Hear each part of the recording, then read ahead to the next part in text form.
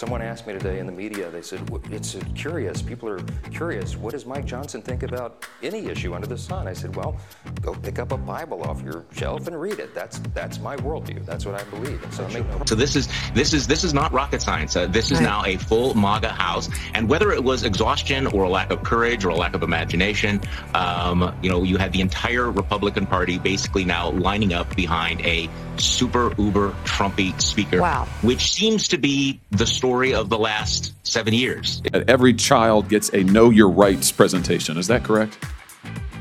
That is correct. Is that before or after you release them to labor traffickers? Senator, every child that comes into our care gets a Know Your Rights presentation as well as... Have you read these New York Times reports, these stories, the series of stories the New York Times has done on the children who are in your care? Have you read them? Yes, sir.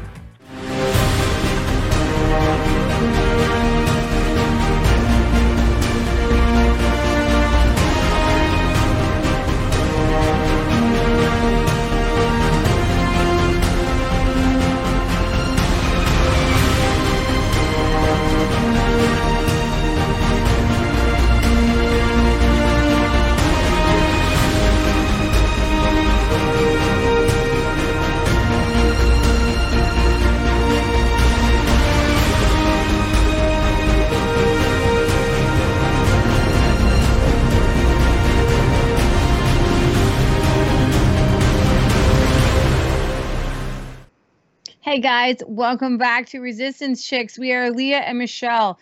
And Michelle normally does our 1-minute intro, but I don't want you guys to go anywhere because we are moving into a prophetic kind of word and how we're doing news. And tonight I want to give you a word on you and your story. So come back for us because we're going to tell America's story. We're going to talk about the Speaker of House. We're going to talk about Donald Trump's great new ad on being brainwashed. We're going to play Dinesh D'Souza's trailer for his movie, which you guys need to see, which after our show you can actually go watch a live premiere of, which is Police State.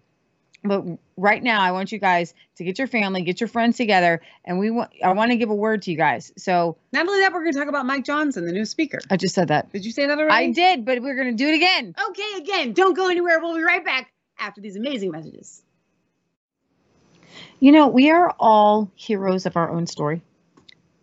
There's a hero. No, stop. I'm sorry. You knew that was coming. No, I didn't know that was coming. No, because that's like nails on a chalkboard, and I don't. Okay. That's not where my brain would go. I'm sorry. I'm trying to be serious here. I'm so serious. No, we're all heroes of our own story. I have a hat on. Anybody know what this hat is? That is a Scott Ketchum Bars of War hat. It's a really good hat. You know, those who listen to Scott's show, to Scott, this is what the Lord was showing me. We all have a circle of friends, and we all have a circle of people that are around us, our family, our friends. And outside of that are other people with other circles. Scott has a circle of people that are around him, and Scott has an amazing story that he's doing. I have an amazing people around me, and they are part of my amazing story. And Scott is part of my story, and I'm part of his story. And Michelle, believe it or not, we're two different people. Is this intersectionality? Because this is what the left does. Mm-hmm. It's kingdom. Okay. It's kingdom. And Michelle, believe it or not, she has her own story. We're not the same people. And I'm actually a supporting character to her story. And she's a supporting character to my story. And I was thinking about how does this work out for like your family. And then, oh my goodness, part of your story, there's a dad and a mom, and they come together and they create their own story. And then they have kids. But guess what? The kids are supporting characters to their story. They're like, and then I had kids. But the kids have their own story. Right. And then, as we all know, as we're growing up, listen, I'm not thinking of my mom as me being a part of her story. I'm thinking of my own story. We're all very selfish. We are kind of all, but it's not selfish. You're really not going with me here. I am. I'm sorry. Let's go. Okay. We're not selfish. No, the idea is that we are all heroes, that we all have giftings, that we all have callings, and that every single person outside of that, yeah, they may be a supporting character to your story, but you're also a supporting character to their story. And the job of apostles, prophets, teachers, evangelists is to get you to sit and get your butts in the seats and to listen to and help prop them up or prop up your pastor. If you're all your eyes are on your pastor's this and your pastor's this, and your pastor's world is his world, put him to the side. He is not a minister of the gospel. A minister of the gospel clones themselves. They help you become the hero of your story, to build your team, to then go and build other teams. That is what we call the advancing of the gospel of Jesus Christ. How did 12 guys, how did 12 dudes spread the gospel? Well, they didn't do it. Okay. They were heroes of their own story. You look at Peter and Peter's story. He went and he preached the gospel. He went to the Jews, and then the Lord said, go to Cornelius's house. And we listened and we followed Peter's story. And then guess what? Cornelius has his story. Mm-hmm. And then Peter becomes a supporting character to Cornelius's story. And then Cornelius's family, all of his family members have their own story, right? And the best way to do this is if you've ever seen the Avengers. I love that. So you've got so what they did with the Avengers is they started with a guy, and you get this whole story about Iron Man. Iron Man was first. Iron Man, you got that whole story, okay? And then you bring on, and Iron Man has supporting characters, but then you'll bring on his supporting character, Jarvis. Yes, I know these guys. My uncle. This is how we literally telling everybody our deep dark secrets. This is how we bond with my uncle, right? Because I got to somehow, and my cousins. So this is to the Jews we become as the Jews. To the Avenger lovers, we become Avenger lovers. But I don't love the Avengers. I just follow them. Now Jarvis was a computer thing that became like a sentient being. Right. And then they make a whole story about him. Right. And then Iron Man becomes a supporting character to his story. Yes. Okay. And so where does this work out in your life, and where does it work out in the Bible? I think about Elijah and Elisha. So Elisha comes along and says, hey, Elijah, I want to be a supporting character to your story. And then I'm going to take over when you leave. And then when you do Elisha's story and you tell Elisha's story, Elijah is a supporting character to his story. That's true. He's just this guy that helped me get where I'm at. Yeah. Okay.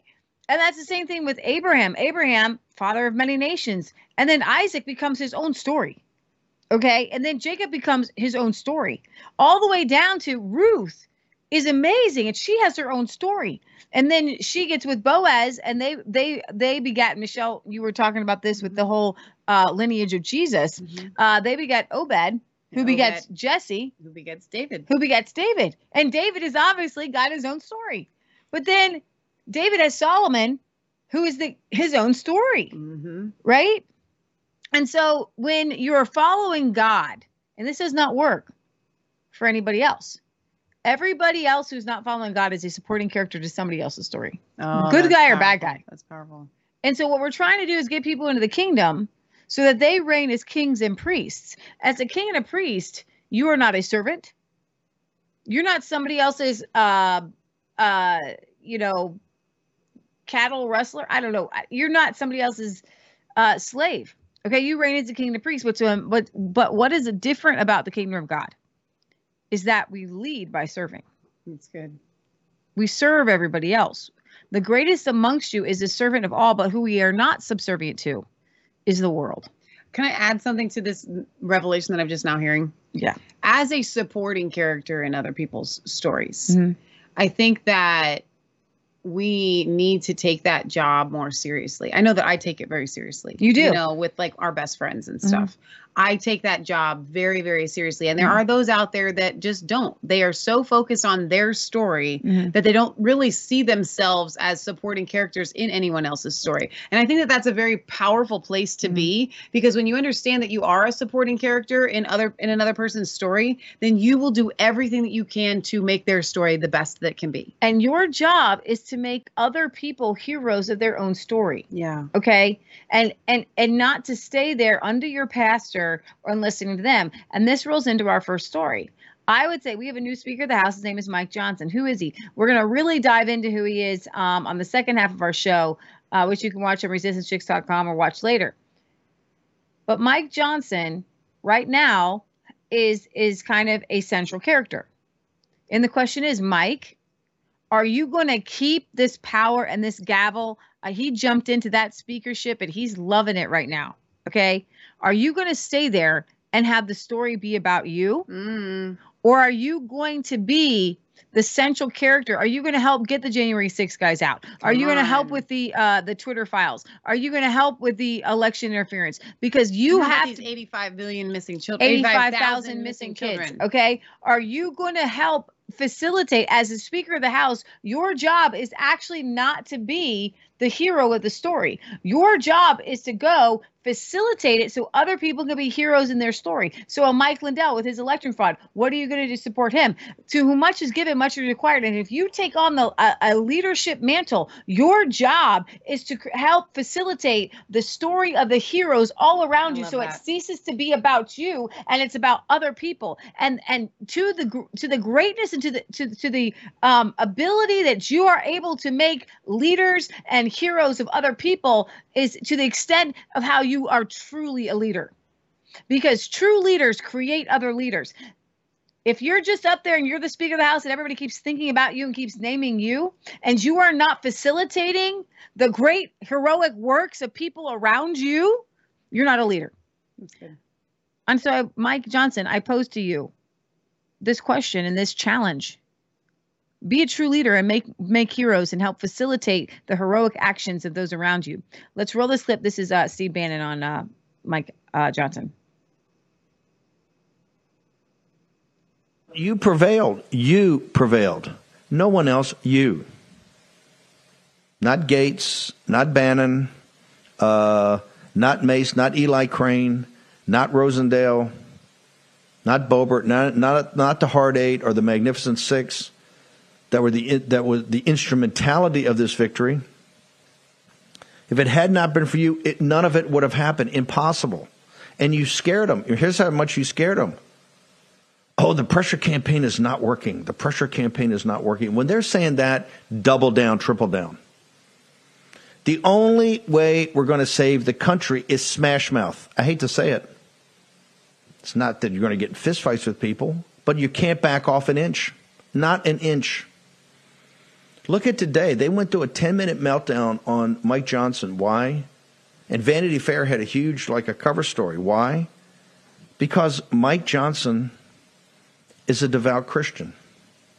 When I say devout, I mean his whole life revolves around his belief in our Lord and Savior Jesus Christ.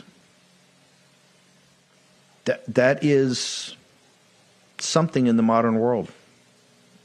And he's a good man, and he's a solid man, and he's a tough man. He fought these fights in these courts with no money.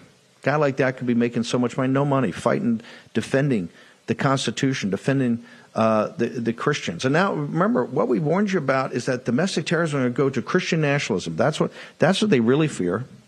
This is what they really fear. This is what they really fear.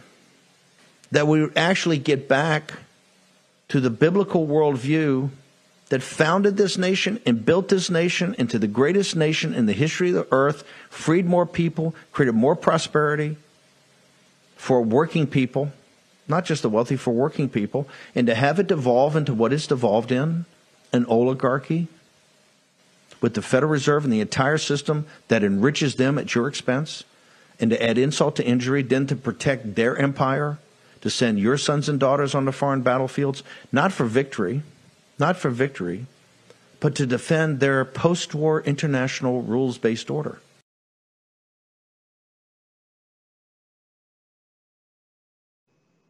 Man, that's so powerful. And so the question, what Steve Bannon was saying there was that you are heroes in this story. That's good. I like that. Now, the question is, Matt Gaetz seems to be over the moon that we have a guy who he objected to the electors in 2020. Mm-hmm. He has been there by Matt Gaetz' side all this time. I and many others have our misgivings because, quite frankly, over the course of this show that we've been doing since 2017, we have gotten very excited about a lot of people a lot of times, only to be my biggest regret, I think, was Scott Morrison in Australia. I know. We were like, yes, we're winning. But the point of that was actually the Australians voted in a hardline conservative. They didn't get one. And so that's what I keep telling myself when these leaders fail. Let me say this. And Corey, our friend Corey Gray, if you guys aren't watching the Kingdom Roundtable on Rumble every Monday, as you need to be, Corey was saying, it's just hard for people to accept a win. We're so jaded and we're so ready to be defeated at any turn. This is what I would say to a Mike Johnson and about a Mike Johnson. When I look at him, I do believe that he has genuine faith in God. I think that he is genuinely a good man wanting to do the good of our country. But the important thing for us to remember, and we've been talking about this since February of 2022, these seats are demonically held. Yes. And so it doesn't matter if you get a Leah Svensson in the seat. If we do not remove the demonic force from that seat, which you would do when you got in the seat, by the way, if you don't remove that, it will corrupt whoever sits in it. So guys, as the church, the Bible says, be sober and be vigilant, for your adversary, the devil, stalks about seeking whom he may devour. We do not do Mike Johnson any service if as the body of Christ, we look at that and go, so glad you're there. Good luck. So we got to cover him. Here's the thing that I don't know if I'm covering him or not. I honestly, in prayer, we've got to pull down the principalities in these high places in these seats. In the seat. But I will say this. I think that the idea of what he's presenting of a biblical worldview, he was on Sean Hannity and Sean Hannity said, something about his views. And he said, if anybody wants to know my views, just pick up a Bible and read it. Fair enough. But there's a lot of people read the Bible in 100 different ways. The point is, what I'm more excited about are the concentric heroic circles of everyone going on around America, not Mike Johnson. That's good. Not his circle. Because right now he is his circle and he's doing his own little thing and he's thinking he's awesome and he's thinking he's got all these plans he's going to do, I'm sure. And he's got a lot of alliances that he's making in the Conservative Party. And he's actually reaching across the aisle trying to be everybody's best friend. We'll see how far that goes. He got a standing ovation with both the Democrats and the Republicans. You know what? I will never get one. I'm not ever going to get a standing ovation from these Democrats. Jim Jordan would not have gotten one. No, he would not. And so if you are getting a standing ovation from the Democrats, there is a reason why. We were all really excited about Mike Pence too, because he was very Bible-based. He was. But what I'm seeing amongst you guys, and this is what Stephen Bannon is saying about, even with the Mike Johnson getting into that speakership, even if he is demonically held and he doesn't actually do what you want him to do, the fact that he's there is our pressure. Our pressure on the lawmakers to not get another Boehner, to not get another Paul Ryan, to not stand with just a quasi McCarthy, for Matt Gaetz to push it and push it and push it and push it and push it. Guys, there's nobody in Congress worth having as Speaker of the House. I'm sorry that this comes as maybe a news flash to you or maybe a disappointment. Nobody there is good. Nobody. Look at Lauren the Ho Boebert. Okay, look at Marjorie. I'm having an affair with McCarthy Green. Okay, Matt Gaetz pushed hard and the best they could, but guys, it's up to us. We can hold their feet to the fire. We can hold them responsible. We can hold them accountable. And I'll play this next clip by Bannon and Jack Posobiec talking about a biblical worldview. And the things that are coming out of Mike Johnson's mouth are pretty good. So you know what? That's the truth. And we call those things that be not as though they were. And we speak forth the truth, even if Mike's not going to live it out. Well, hang on. He may, though. You know why? Because Donald Trump was not convicted inside with the things that he was saying until he started saying them repeatedly and the people kept encouraging it. And then it became his own conviction. And so that there could be that. So let's take a listen and see what they have to say about Mike Johnson. Mike Johnson is certainly not perfect, as none of us are. We're going to get into some policy things that are popping up already because there's going to be disagreements. But when he lays out that he has a biblical worldview, which quite frankly is the worldview that built this nation, founded this nation and built this nation, why are they losing it? Well, Steve, they're losing it because it's exactly that this is the Western tradition is based around three separate qualities, okay? Greek philosophy, Roman law, and the values of the Bible.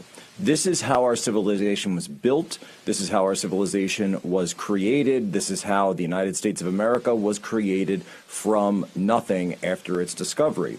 And so The idea that these values would be able to find their way back into the very leadership, the very core of our government, whether it be from any position, whether it's Trump, whether it's this guy, whether it's somebody else, whether it's the war room posse, the fact that people who actually believe in the core values that built our entire civilization are coming back to power terrifies them, because these are the anti-civilizational forces that have been working to destroy Western civilization for the last 60 years through their long march through the institutions in the name of tolerance, in the name of equity, in the name of reform, in the name of whatever name they come up with for the latest thing. What have they been doing? They've been working to destroy our cities. They've been working to destroy our families. They've been working to destroy, by the way, our country's national security. And in doing so, we've seen how they've broken the bonds of our communities, broken the bonds of our families, twisted the minds of our children.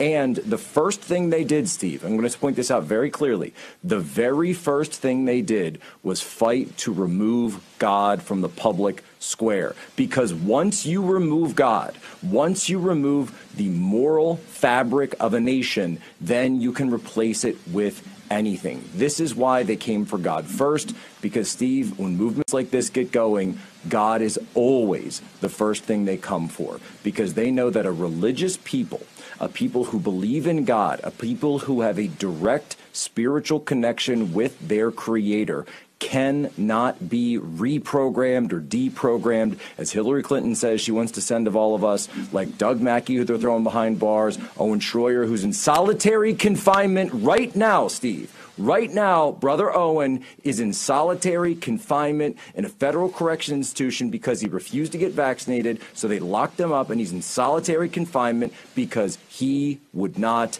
bend. Do you understand that's somebody who believes God? That's where they want to put you. That's where they want to put me. That's where they want to put Trump. That's where they want to put all of us. But it's not going to work because God is coming back.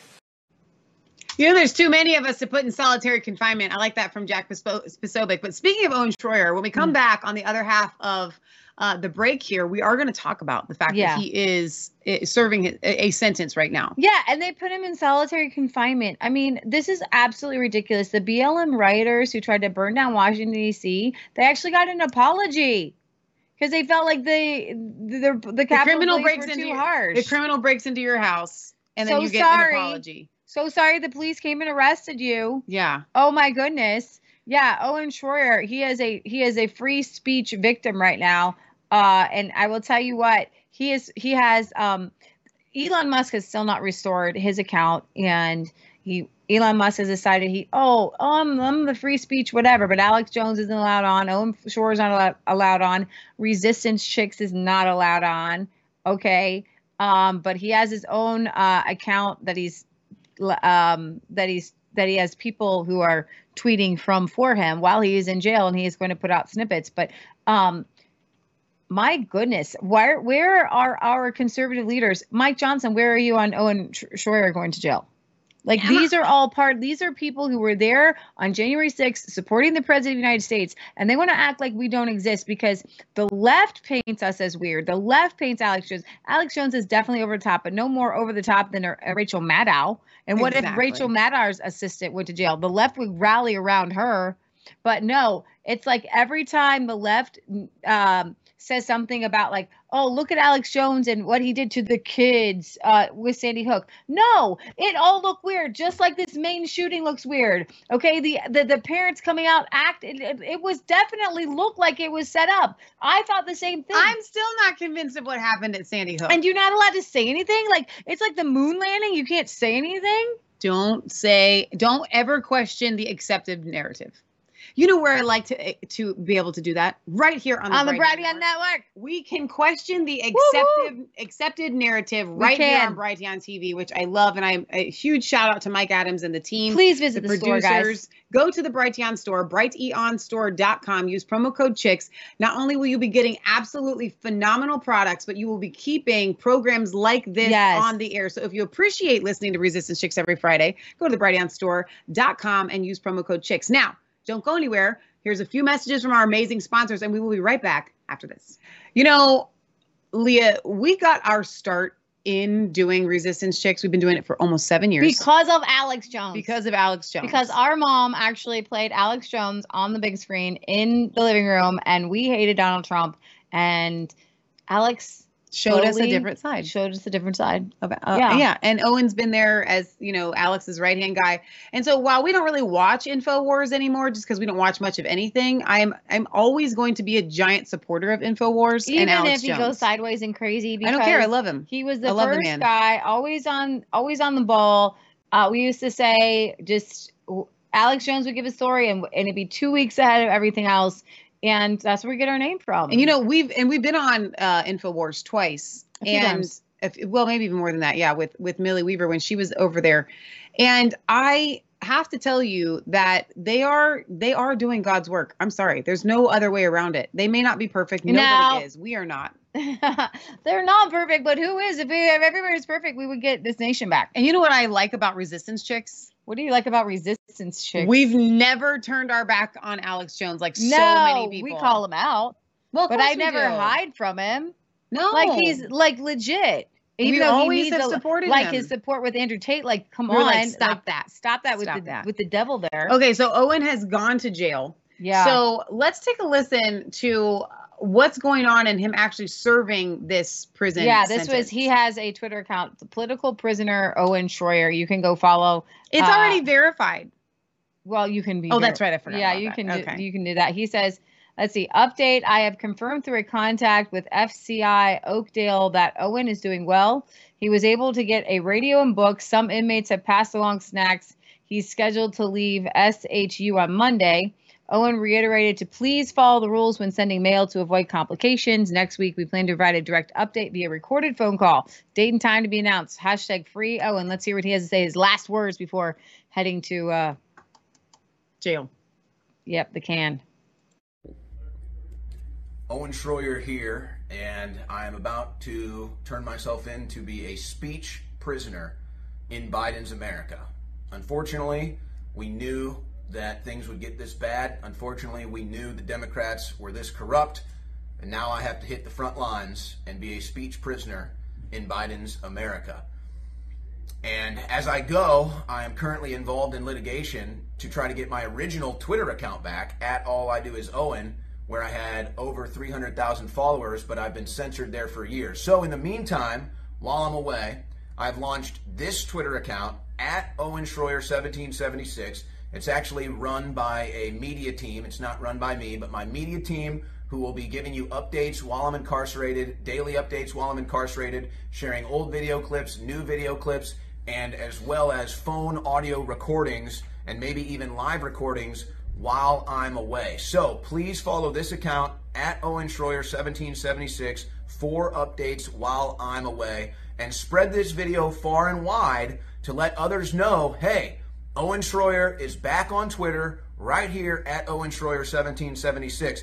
And that year, 1776, is extremely important, not just because it was the founding year of our country, but the U.S. government is arguing that it's illegal for me to say 1776 in Washington, D.C. Don't believe me? Check the U.S. government sentencing memo for yourself. They said that me chanting 1776 in Washington, D.C. is worthy of 60 days in prison. So, it's Owen Schroyer, 1776. Please share this video, let people know I'm back on Twitter, and follow this account for updates while I'm away. Godspeed, and God bless. So, on the 26th, this was yesterday, I guess, host of Alex Jones' show, Owen Schroyer, has been placed in solitary confinement as he begins a 60-day prison sentence for his role in the January 6th attack on the Capitol. So if you can't say 1776, if the numbers 1776 equal what they're trying to say is equals let's overthrow the government and we are planning actively to do so, and we've got guns and militia. They're trying to say that just by him saying 1776 that he is calling for an overthrowing. He didn't go into the Capitol. But he's serving 60 days in jail because of his role, his role as a leader in our movement. But let me ask you this, and I don't know the answer to this. I think I do, but I don't. Can you go to jail if you are, say, if you make calls for, I think that this government should be overthrown? Is that a jailable offense? No. So, but even if, so what they're saying though is he was shouting something that kind of said that I think we should overthrow the government, which is him shouting 1776 because that's what they did in 1776. Yeah. I didn't know you could go to jail for that. Yeah, somebody says the amount of support Owen has received over the last few days is living proof that there is still exceptional, kind, and generous people throughout this country. Did you know that he's actually being held in the prisoner in the jail that is the district of Mike Johnson, the Speaker of the House? You're kidding. No. So Mikey, let's take care of this. What was his crime? He publicly questioned the 2020 election by chanting 1776 on January 6th. Wow. He did nothing violent. He didn't enter the Capitol. 1776. So for anybody out there, hang on. But so for anybody out there, I have all these shirts that say 1776 United, thinking that this will never happen. You will never be jailed in America for saying something. We're looking at it, folks. We're looking at it. You just witnessed it. Remember, Douglas Mackey was sentenced to 7 months in jail for a meme that said, "Text your vote for Hillary to such and such and such and such." It was a joke. It was a meme. If everybody thinks you can text your vote, they shouldn't be voting. But I didn't know that you could go to jail for a joke. Just because other people because might they not said get it was election interference, like interference with somebody's right to whatever. Here's what those laws are for, by the way. Is that if you were to pick up a sign that said voting here and you went and put it somewhere else, like you removed it, right? But not if you text a meme that says text your vote to Hillary, blah blah blah blah blah blah blah. Like the 7 months in jail for that. And Owen for chanting 1776. Why would it be a fine for a meme? I mean for the meme. Like, why a meme? It's a joke. Why would you it is eerily similar in a digital world to what you just said. But it doesn't matter. All you would do is say, "Hey, I hope you know that was probably that might have led to." No one actually did it. And by the way, there were Democrats that put out the same thing, and they didn't. That right there is the thing that's infuriating. If it's a double standard. No. Here's the thing: if you don't know, like my mom always say, if you don't know that something is a crime, you can't be punished for it. If in his brain he's thinking to myself, nobody's stupid enough to text their vote. Right. I'm sure he was thinking if he truly meant to try to get people not to vote. Exactly. That would be something. And this was the same defense that Hillary Clinton had. It wasn't intended. It wasn't intentional.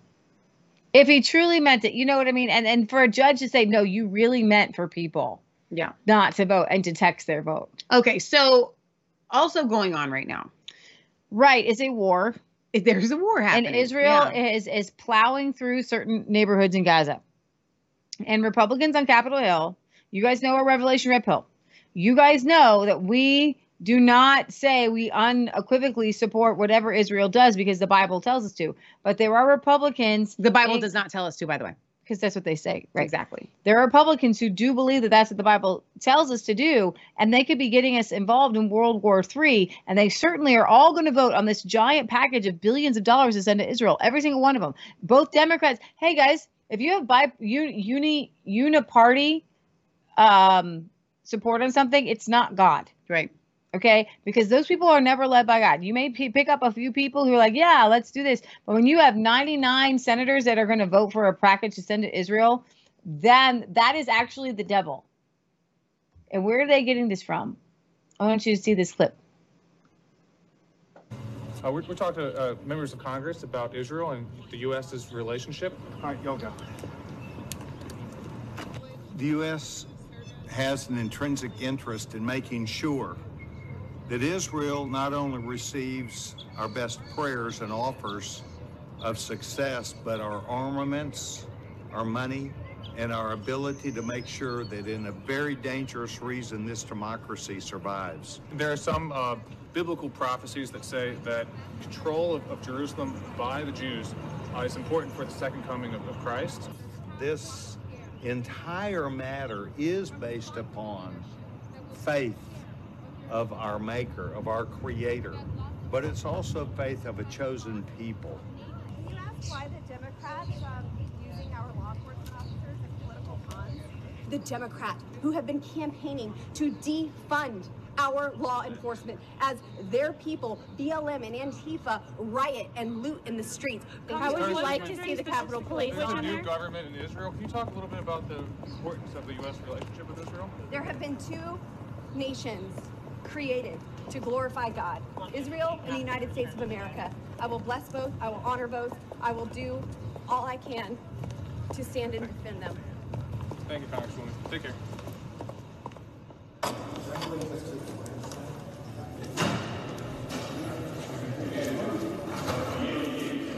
Karen, do you have a quick second? Sure, man.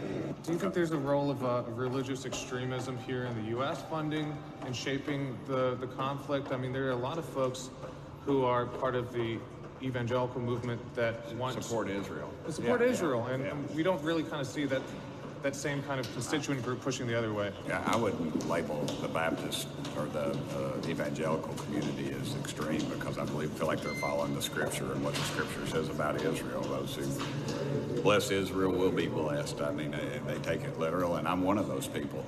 You know, there's some Christian Zionists that do believe in some of these biblical prophecies, and they're very controversial even within the Christian Zionist evangelical community. Yeah, and believing in Armageddon, that there will be a final battle around Jerusalem, and that after that battle, you know, there's a judgment day. Jews will be killed or converted. Jesus will come back. There's going to be a rapture event. What do you think about those kind of prophecies? I believe Jesus will come back, and I'm going to be on his side.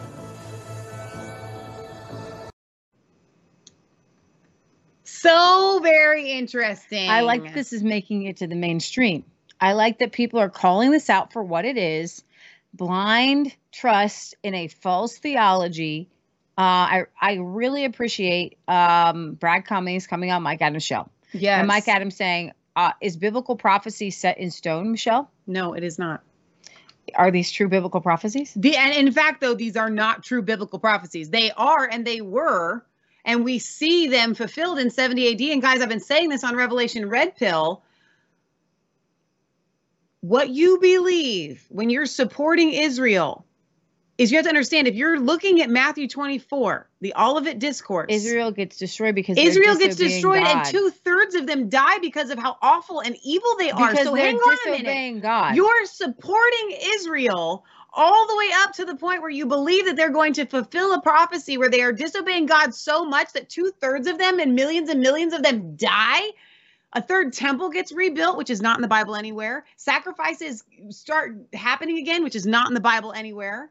The reason why there's a theology that has come about saying that a third temple must be rebuilt and sacrifices must be renewed again is because the prophecy says that all of these things will end at that time. Yeah. And guess what? Jesus looked at the Sadducees and the Pharisees and he said, in this generation, all of this stuff will happen within a generation. In 40 years, it did. So stop trying to apply something that already happened to now. Yes, Jesus is going to come back for a pure and spotless bride, a victorious bride, and of the increase of his government and peace, there will be no end. But stop blindly supporting Israel, because even if you do falsely take those prophecies that were used to be one of the greatest apologetics, which means proof that Jesus is who he says that he is, even if you take those, then you have to take them literally. In those prophecies, Israel and Jerusalem are the bad guy. I know. So you don't actually really support Israel. Because they turn their faith against God. We, Leah and I, and Resistance Chicks Nation, we support Israel, and we support everybody that is chosen by God, which guess what? Anybody that answers the call is chosen by God, is God chosen. We need to preach to Hamas. We need to preach to Palestine. We need to preach to Gaza. We need to preach to Israel. We need to preach to the people in Uzbekistan. You are God's chosen people. Answer the call. There is no separate Israel. You know that in the prophets, you don't know what you don't know. You need to read your Bible. God wrote Israel a bill of divorcement. That's over. You don't keep going back to your ex. Jesus came and established a new covenant where all are grafted in, and everybody is equal. God says, I will. Everybody is equal. When God says, I will bless those who bless you and curse those who curse you, that is part of the covenant when the people are following God. Tel Aviv is just as LGBT perverse as LA. They made everybody get the vaccine. They the made whole everybody nation. get the vaccine. You know They how many people actually, in Israel, it's you're allowed to get abortions. And when Roe v. Wade was overturned last year, they actually, in some sort of perverse, like, solidarity with abortionists in America, they even made their abortion restrictions looser in Israel as a result. Do you know how many atheists who don't even believe in God, in Yahweh at all, are in Israel? Yeah, atheistic Jews. They don't even have a faith in God at all. They are apostate. God is not blessing Israel, and so we cannot stand with Israel right now. Exactly. They are not following God. The Israelis do not believe in Jehovah Jireh. They do not, and there might be some in there that do. But to say that we are to bless the whole nation who is going against God, here's the thing. Guess what, guys? We all know that America isn't following God right now. We know 2 Chronicles says, if my people who call by my name will humble themselves and seek their face, then I will come. Seek my face. Yeah, that's what I said. You said seek their face. Seek my face. Then I will come and heal your land. We know that God's judgment is coming on America. Yes. We know that our nation is not following God. How much more our nation filled with so many Christians, and we know God's judgment Israel and coming on our Jerusalem, nation. they're not following God. They are not obeying God, and they have not entered into this war. Have you Hamas seen is them? Satan. Hamas is full of the devil. Palestine needs an exorcism. But guess what? So do the Jews. In Israel. Okay? They need Jesus. Y'all need Jesus. Leah Stewart literally today says y'all need Jesus. Everybody needs Jesus. Right. And we don't follow anybody that's not following Jesus. Full stop. All right, Leah, next story here. All right. So I want you guys to see this ad about being brainwashed. Trump's new ad on being brainwashed. Here we go. With Trump taking a commanding lead and Bidenomics hurting American families, genius Hillary Clinton has come up with a way for Biden to win. There needs to be a formal deprogramming of the cult members. Formal deprogramming of the cult members. Deprogramming of the cult members. A brilliant plan. And here's what that would look like. Pay attention. Joe Biden will defeat him.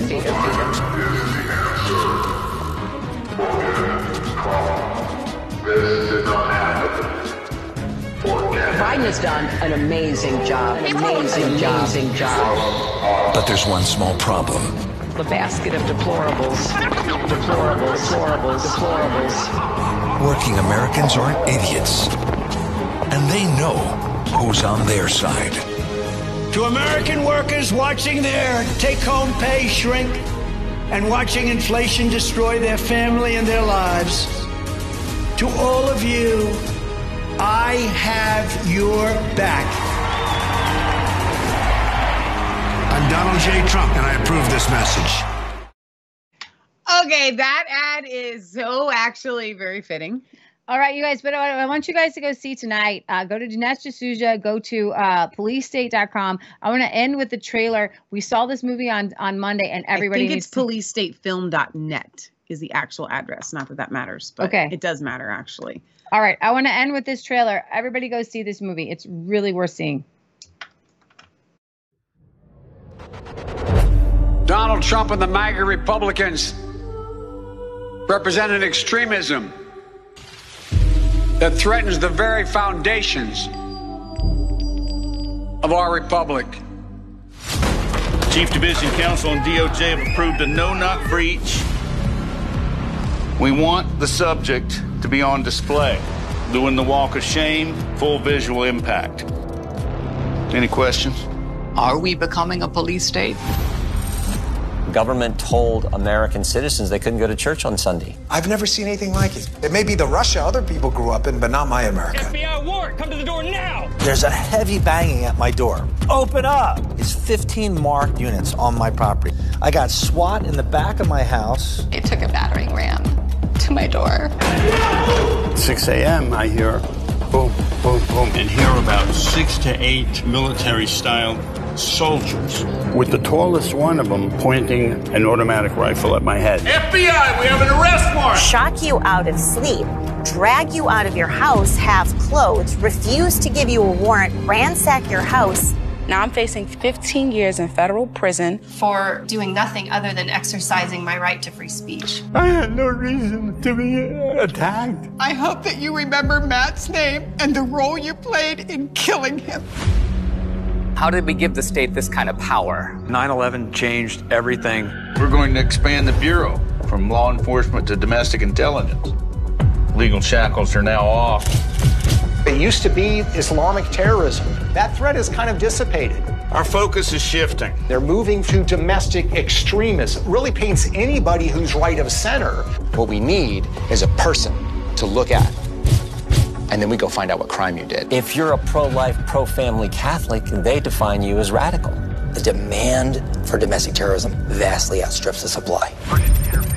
When candidate Trump came down the escalators, the government had a meltdown. We are going to drain the swamp. We'll see about that. You take on the intelligence community, they have 6 ways from Sunday at getting back at you. The Patriot Act and FISA were used against Donald Trump. Google literally rewrote their news algorithm based upon what Trump was doing so that they could get this guy. You just take out the word Russiagate and you put in COVID origins. You take out COVID origins and you put in Hunter Biden's laptop. You take that out and you put in January 6th. It's the replicated play from the deep state and their partners in the media. They're not just deplatforming you. They are trying to throw people in prison. If they're coming for me, they're coming for you. Hands on your head! These are anti-government, We have freedom of religion and freedom of speech! violent extremists, and they must be dealt with. We can do anything we want. Police State. Exclusively in theaters October 23rd and 25th. Tickets sold only on policestatefilm.net. All right, you guys, we'll see you next Friday right here on Brighteon.tv. God bless.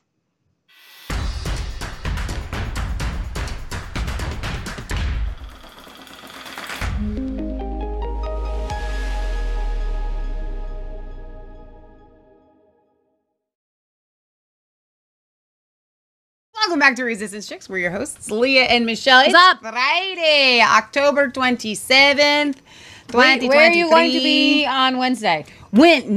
Tuesday. Tuesday. Why do I keep You saying keep Wednesday? thinking it's Tuesday into Wednesday. Yeah. Okay. Y'all are going to be, I got a message today.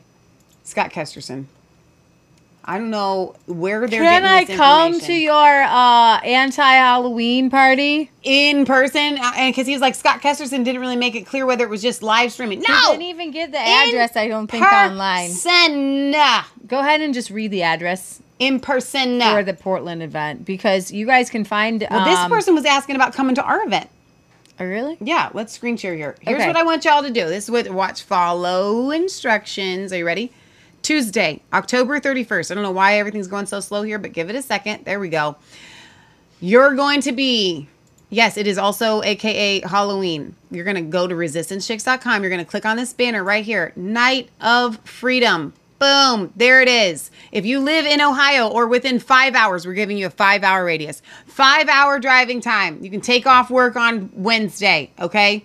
You're going to go to the Harvest Revival Center, 1488 Johnsville, Brookville Road in Brookville, Ohio, 45309. All this information is on resistancechicks.com. We are going to be praying against Ohio Issue 1. Then the radical leftist agenda that would like to genitally mutilate children and have abortion up to birth here in Ohio.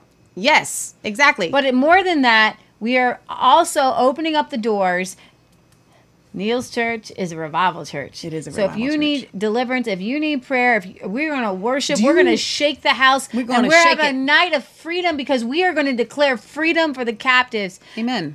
Coast to coast. So where else are they going to Coast to coast with the Holy Ghost. Okay? Now, the next place you're going to go. Down here. Nope. If you live within 5, well, we extended it. If you live Oregon's kind of out in the middle of nowhere. That's true. So if you live within 8 hours driving distance of Hillsboro, Oregon, aka Portland, Oregon, 30125 Northwest Scotch Church Road. It's literally church. Wait. Because if you Hillsboro, Oregon. If you say that really fast, it's just Scott's church. Oh my gosh. That's but it's not. It's not Scott. It's Scotch. But it sounds like Scott's church. Scotch. It does sound like it always does. But you know, Scott everything is Scottish. sounds about Scott has some Scottish in him. I know, and Little it's Scott in Hillsboro, there. Oregon 97124, and it's going to be it's going to start at 6:30, and they're going to go all the way night to the long. morning. So they're going to have a breakfast. They're going to have a sunrise service. We know all about Scott Kestersen's sunrise service, which he did not show up on time for at Bard's Fest. By the way, we all drug ourselves out of bed. And we all sound really happy.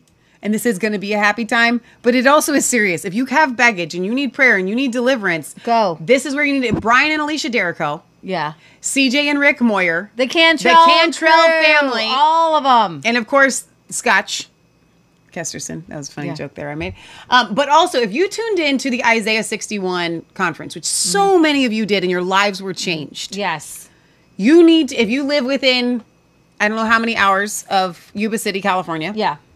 You need to get to the Church of Glad Tidings. That's 1179 Eager Road, EAGER Road, Live Oak, California, 95953. Oh, that's easy to remember. Yeah. With Pastors Dave and Cheryl Bryant. I need to actually update this flyer, but I did add this. 7 p.m. they're going to be doing prayer and teaching on witchcraft and curses. Oh. We know everyone's going to be watching their live stream, by the way. I know. Yeah, but they're 3 hours. That's right. So we get at least till 9:30 with us. Well, except for it's competing with the Scott's Church Road one because they're the same time zone. Then at 8:30 they're going to be doing the Holy Holocaust. I don't even know what that is. It just sounds cool. At 9 p.m. late night prayer against the unfruitful works of darkness, and the church will be open till 3 a.m. So where y'all gonna be? This is where you gonna be. If you want to watch the live streams, though. Okay, all of them will be available to watch at bardsfest.com. Hannah has already put all of the options right there. And again, I don't know why my computer's going so slow here, but we've got all 3 of the options there that Hannah has uploaded. Now, on the 1st in the evening, I don't know what time this is going to be, probably 9 p.m. Eastern Standard Time if I had to guess. Bards Nation is launching and we're going to be doing a show. So we're probably going to do Revelation Red Pill, a pre-record with Brad Cummings starting at 7. It's from 7 to 9. And then right at 9 o'clock, we will launch Bards Nation. We'll be doing a show with Scott Kesterson. So there's a lot going on that you guys have to look forward to. So where you going to be Halloween night? We're reclaiming the day. Yeah. We're bringing I'm going to start light to it darkness. Thanksgiving. Thanksgiving. Thanksgiving night. Thanksgiving. Where are you going to be on October 31st? Thanksgiving night. That's good. The night of freedom. I'm giving thanks because, and here's the thing, vote for me for president because I had a big revelation. Here it comes. We did an amazing episode, if you didn't watch it, on the satanic origins of Halloween, where it started, the Samhain, the blood rituals and all those things, and then where we're at right now, where it's super dark and you don't want your kids to go trick-or-treating because they're dressing up like little demons and everything like that. Stop it. But your kids want to get together. No more bobbing for apples, though, because... I found that out from Pastor Dave Bryant. I did not know that the bobbing for apples... I'm totally stealing Leah's line, and I want to. I'm stealing this one. Bobbing for apples comes from they were going to do these, like... sacrifices. Human sacrifices. And if you wanted to avoid the human sacrifice, you would bob for apples in a vat of boiling oil. Stop bobbing for apples! That's a bad idea. Stop it! But there are things you can do, okay? They didn't have a lot of pumpkins over there in Europe, so you're good. There was turnips. Don't carve the turnip heads, okay? So y'all just need to watch our show, our Revelation Red Pill from this past week. Okay, so I'm getting to a point here. I'm sorry. Okay. Got fired up. So we have some friends who are like, whose kids still want to do trick-or-treating. And kids want to get together. They don't want to miss out. And the idea of having a festival at the end of the growing season should be a thing. And I want to make me president. I'm going to make the entire month of October Thanksgiving because, guys, the 4th week of November doesn't make sense. It's cold. It's usually snowy. You're not celebrating harvest at the end of November. No, you're not. You're actually getting. It's really hard to grow turkeys to be ready for Thanksgiving. Okay, so no more Thanksgiving in November. Thanksgiving needs to be the entire month of October, where we as as Christians or as a people of God, thank God for the planting time, thank God for the growing season, and thank God for the harvest. And we bring everything together, all of our extras, and we help people can them up or dehydrate them. It's so close to Christmas anyway. It is, but we need to have a whole month of Thanksgiving to God. The Jewish feasts were based on this. And so I am changing it to Thanksgiving month, just like we have Christmas month. We're going to have Thanksgiving season, and it's going to be from the end of September all the way through October, and it's going to be beautiful. And if you're, and everybody should do a Mecca to where there are some fall trees to look at somewhere, okay? And have the kids running around and bringing all your family and friends together and having, so maybe some all the fun stuff that you learned that year. You're gonna we're gonna have a log rolling contest. We're gonna have a Did you just come up with that? I said this to Sam. We're gonna have one of those sawing contests. We're gonna have maybe some horseshoe contests, maybe some horse riding contests. We're gonna have some contests where you bring in your best glass of milk or your best cheese or your best butter. So you're already planning this event for next year. Yeah. And every single community is going to have a Thanksgiving month, but it's going to be on October 31st or that weekend around there. And every single community is going to have games for the kids, competitions for adults. Adults like competitions too. Unless you dress up as a pilgrim. We're going to have some three-legged races. We need to have some competitions. Those really that great? There's got to be something better than a three-legged race, though. Put your ideas in the chat. We are going to have the very best harvest Thanksgivings, and I don't want to call them parties. Because I want it to be, this needs to be a harvest pilgrim Thanksgiving. A Thanksgiving where we are thanking God for all the stuff we have. By the time November rolls around, we're just cold.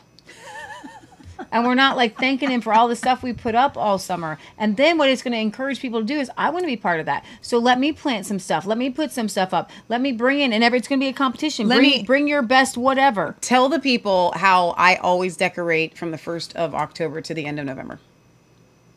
Thanksgiving. Yeah. All of our pilgrim decorations are out. Mm-hmm. Everything is out. I've got the Forefathers Monument on the center of our piano. I've got all these fall leaves. Everything is fall. Everything is Thanksgiving. I like the idea of bringing your best canned good, no matter what it is, and just having a competition. Like, what is the best thing you jarred up? Like and it's like the best of show, like the best. Whether it's peaches or pickles or whatever, we will win every time. And you put your one best thing, whether it's jam, the red raspberry jam's gonna win. And then there's a tasting contest to see what is and you have to rate it. Like, you know what I mean? Really great. I'm so excited about this. I like it. So where are you gonna be this year on Reformation Day, by the way, which is the same day? Is this all Scott in the chat? Yes, look at him. He's in the chat. That's Hello, awesome. Mr. Kesterson. Hello, so glad you're here. Mr. Kesterson. Everybody's wondering where he's at. He's is he letting everybody know? Yes, he is. Shows are going to start tonight, I think. He's getting it figured out. He's getting it figured out. All right, so I actually want to play just a short little clip Scott, here. did you see Leah's hat? She pointed it out on our Brighteon show. She had a really good message. As a matter of fact, if you guys missed the Brighteon show, which, shoot, I need to send Hunter a message and make sure that my show ends up in the right folder before he goes. You need to check out our Brighteon shows every week. They're so good. I know we're not screen sharing. Okay, so I know. I want to bring this up because... You're going to watch the whole thing? No, we're going to watch parts of it, though. You can watch all of our show on Halloween that we did on Wednesday. And then I want you guys to go to my Facebook page or just to the Church of Glad Tidings YouTube page. I want to play for you guys parts of the Hell and Halloween Beware from the Church of Glad Tidings. Dave Bryant here.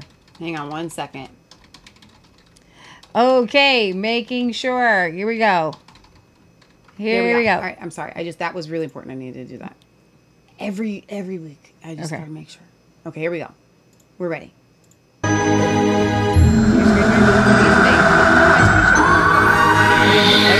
did. Okay. Were they screen sharing while you wrote? Probably, yeah, but not. We didn't see what I was sharing. Hi there. My name is Dave Bryant. Love Dave. I'm the senior pastor of the Church of Glad Tidings in Yuba City, California.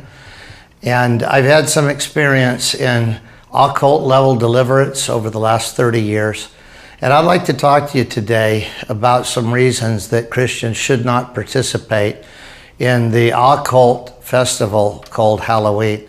I know a lot of people think Halloween is just a fun time for kids to get free candy, and a lot of people just think it's a happy holiday.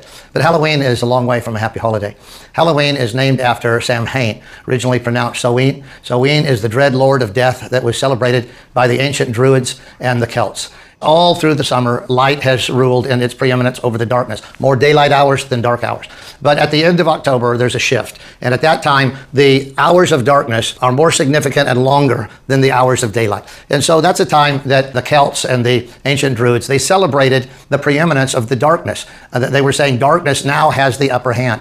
And also it was a celebration of the end of the growing cycle. Green plants die. So in their mind, it was a perfect time to celebrate Samhain, or Samhain, the dread Lord of darkness. Samhain, the dread Lord of darkness, is another moniker for who we call Satan, the great adversary.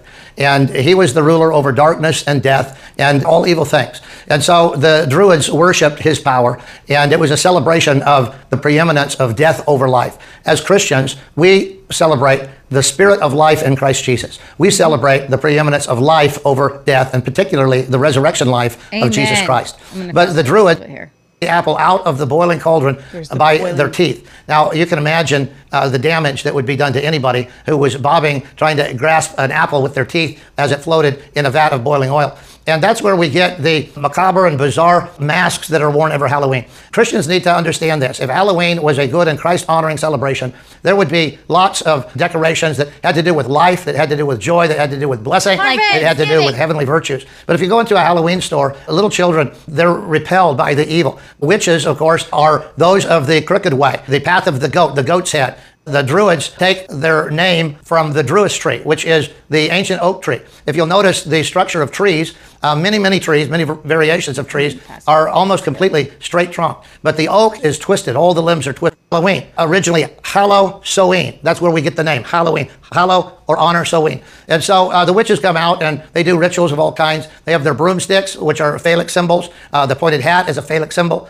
And there is debauched sexual rituals of all kinds that happen on Halloween. And the Bible teaches us not to celebrate these things. The Bible says, have no part of the wicked deeds of unrighteousness, the deeds of darkness. But instead, we are to expose them. We are to be children of the light, far from participating in a Druid ritual, far from celebrating the name of the dread Lord of darkness. So we should shine the light into this heinous holiday. And by the way, our English word heinous comes from Samhain and all of the evil deeds that were done in the name of the dread Lord of darkness. So for many years, there was an All Saints Day that was celebrated in May. It was a time to remember the martyrs that gave their lives for their faith. Anton LaVey. There are others that I have known, some of them personally, some of them I've read their stories, about being drawn into high-level occult activity through Halloween celebrations when they were children. There's a book written about the life of a man who was both a vampire and a satanic high priest. His name is William Schnoebelen, and he wrote a book that is called Lucifer Dethroned. In that book, he tells about how his soul was captured by evil when he was just a boy. He was out with a friend trick-or-treating, and he had a supernatural experience. He saw multiple demon eyes looking at him from the sky, and he heard a concerted voice that said, "We own you now." And the rest of his life, he struggled with extreme occult involvement. He was drawn to it. He was involved in every dark thing imaginable. And finally, because of the grace of God, the mercies of God, he found new life in Jesus Christ. But he and others will warn Christians, please stay away from Halloween. Halloween is not a Christian celebration. It is the high day of darkness throughout the world. Years ago, I was a chaplain for the Yuba City Fire Department. We doubled staffed every Halloween. The ER double staffed every Halloween. And why, Michelle? Why do you double staff for firefighters? You can stop that one. You can bring it back. Because bad things happen. Yes. This is not... You know what? They do probably have to be on alert on Thanksgiving because of those turkey fryers. Yeah. But other than that, you're okay. Christmas and stuff like that. But no, Halloween is this time of evil and darkness, and we need to not be celebrating along in with evil and in any capacity, guys. And I get it. You want to take your kids to the harvest parties at church where they're going to dress up. Mm-hmm. If your church is going to do a dress up party, let it be at any other time of the year. Any other time. It cannot be on this night because the origins of it is so satanic. The idea is dressing up so that you will ward off the evil spirits that will come and do something bad to you. Kidnap you or take your soul. And you're supposed to emulate them to like blend in with the evil spirits. Right. Stop it. This was a tweet today I saw and I thought it was hilarious. Mel Gibson has been trying to tell us the entire time. first of all, for our podcast listeners, you're looking at the various movies that Mel has done. The Conspiracy Theory with Julia Roberts, The Patriot, that is a personal favorite of mine, like hands down, Braveheart, Apocalypto, and The Passion of the Christ. That is really good, Leah. He did. He was telling us the whole time. Mel's been saying it. Ain't I been saying it, Ernie? Ain't I been saying it, Ernie? I've been saying it. Okay. So who is Mike Johnson? Mike Johnson. Mike Johnson. I couldn't help it. I'm sorry. Who is Mike Johnson? He is the new Speaker of the House. Let's hear from, in his own words, who he thinks he is. I talked about the core principles of American conservatism, and that's individual freedom, limited government, the rule of law, peace through strength, fiscal responsibility, free markets, and human dignity. And under each of those, there would be subcategories. But that's what we stand for. I call them the core principles of American conservatism, but it's really the core principles of America itself. We're different. We're exceptional. The reason we're the freest, most powerful, most successful nation in the history of the world is because that's what we stand for. And those values and those principles are under assault right now, and we have to defend them here every day with everything we have. All right, so Matt Gaetz thinks he's the bee's knees, and that Matt has a win and a W. But I want to bring to you guys both sides of this guy, so you're not both sides of this guy. I'm going to tell you what's really going on. You ready? What's really going on? That man. Okay, I was about to. I must be right. That man is the same man as Poilievre in Canada. I'm telling you, that is the same guy. Okay? Conspiracy solved. First, covering him, same dude. I'm kind, personally, I'm kind of looking at Mike Johnson's voting record. It doesn't match his rhetoric. So nobody could have been speaker without those concessions on Ukraine. And at this point, I'm kind of hoping that he's just playing this role, Jack, of we have to bifurcate the spending because he knows no one's really going to agree to that. So maybe that's his way of trying to thread this needle. I don't know. But the interview on Hannity should concern you because it sounded a lot like the Paul Ryan "we have a consensus on healthcare" interview that Paul Ryan sat down with Sean Hannity with after Trump was elected. Why would you go on Hannity unless you know you need a favorable, non-adversarial platform to say a few things like that are not going to go over well with the people that you normally talk to, right? So that did concern. And then also the Putin won't stop here thing is a textbook myth of empire. We're not in the Cold War. Domino theory wasn't real to begin with. And to hear things like that of the new speaker is very concerning. I'll agree with you there because I think right now at home it's not playing well for Joe Biden because the world is on fire and people are thinking back very clearly, even with all the indictments Trump is under, all the voters are telling us right now is, dang, things were so much better under Donald Trump. The world is on fire. The economy stinks. Trump was a better president. So, Republicans better watch out. There are landmines everywhere. Don't step on one that allows them to throw this back on you. The American public, I'm sure they do believe Israel they're within their right to take action. You don't need to get too involved in it. They're not up anymore, Jack, for helping Ukraine. They're just not. Do they like Vladimir Putin? No. But we're at a point. But this is why. Just real quick, this is why we're at a point where it's going to accelerate. Yeah. Okay. So he is saying that he wants to decouple funding for Ukraine from Israeli funds, which will be in the billions. Now, but here is an interesting exchange that was good with Mayorkas. Weaponized. No, sir. The court found specifically it's a finding of fact that is not disputed by the government defendants, the Biden administration, your agency, the FBI, or DHS, not in the litigation. They determined you and all of your cohorts made no distinction between domestic speech and foreign speech. So don't stand there and tell me under oath that you only focused on adversaries around the world. I have to be honest and tell you I'm not sure exactly what you do at the Department of Homeland Security other than great harm. On your watch, the data is pretty clear. We've had record levels of illegal immigration, a rapid decline in deportations, skyrocketing fentanyl deaths across our country, and the Secret Service, which is a DHS component, can't determine who left cocaine at the White House. In the middle of all this, you created this Cybersecurity and Infrastructure Agency, CISA, which is a division of DHS, And it's one of the Biden administration agencies that colluded with and coerced the social media companies to censor Americans' protected free speech online. That's specifically detailed in a 155-page court opinion that came out of the federal court in Louisiana in the landmark litigation of Missouri v. Biden. Have you read that court opinion?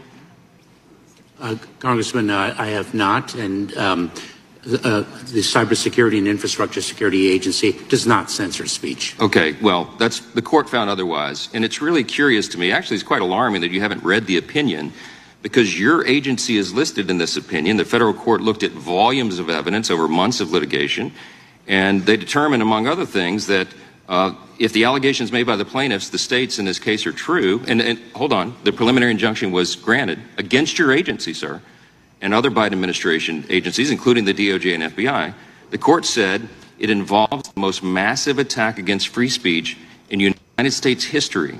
And you're telling me this opinion issued July 4th has not reached your desk? No one's briefed you on it? Oh, I have been briefed on the Missouri litigation. Okay, but you haven't taken the time to read it yet.